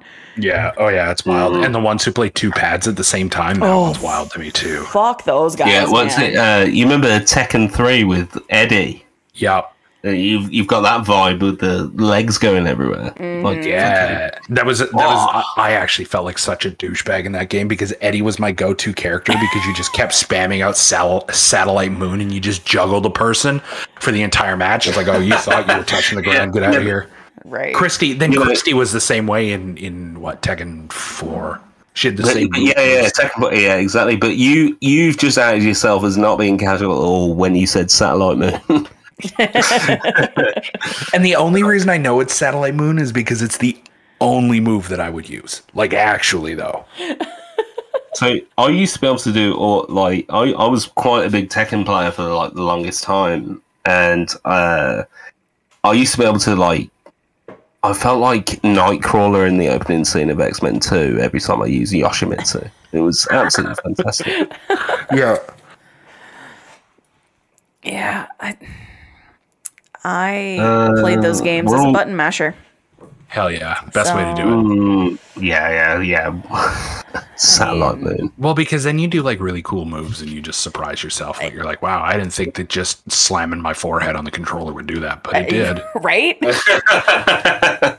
What does this button do? Wow. Oh, shit, that was a cool move. Well, Cal, dude, thank you so much. And I know that this is a different podcast experience than you than you know, like your side of podcasting. But I hope you had a great time.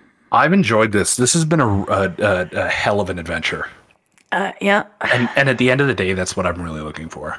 Hell yeah. Yeah. It's just an adventure. It was just so good to put a voice. Well, to be able to give you my voice rather than just fucking, quite honestly, being like a piece of turd on your streaming like shoe for once. So it was nice. I wouldn't use that analogy. Well, I didn't want to say like gold on a turd stream, but That's fair. No. Cal, you know, I don't know many guests that come on, and it's just so great to actually speak to you and get to know you a bit more. Yeah, it was a blast. I thoroughly enjoyed myself. We'll have to find a game that we can play together more, because it seems like Hunt is in a state of disarray. Yeah, Hunt and I aren't talking right now. Maybe eventually, but like we're not talking right now. It's fine. It's a break. It's fine. It's fine. Yeah, I'm usually pretty accessible for most things, so just hit me up and I'm down to do whatever. Hell yeah. Well, cool. Well, Cal, thank you for being on the podcast. This is a moment for you to promo anything that you would like to promo.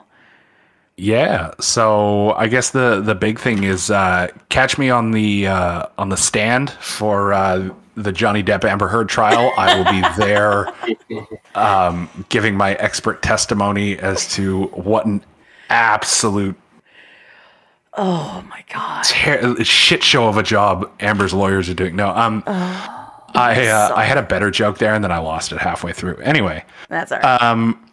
Still. What is the deal with Cal Gore? There. Yeah, I mean, I don't have a hell of a lot to plug. I stream twitch.tv/Cal Gore. Monday, Tuesday, Thursday, Friday. So if you want to come hang out, say hi. I've been starting at between 7:30 and 8 Pacific time. I also have the Hands Across the World podcast, which is going to be getting a relaunch soon with me and my buddy Dog. Just search that up on Spotify. It's on all platforms. I don't have a specific link off the top of my head, but yeah, just crossover episode when? Absolutely. The multiverse of podcasts.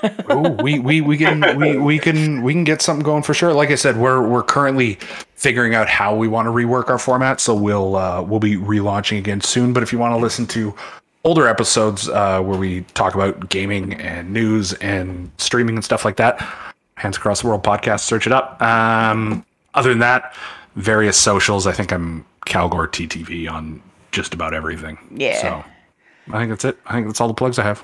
Well, wonderful. Cal, thank you so much. Druid, thank you. And by the way, I have noted your hesitancy to say that at the end of every episode. No.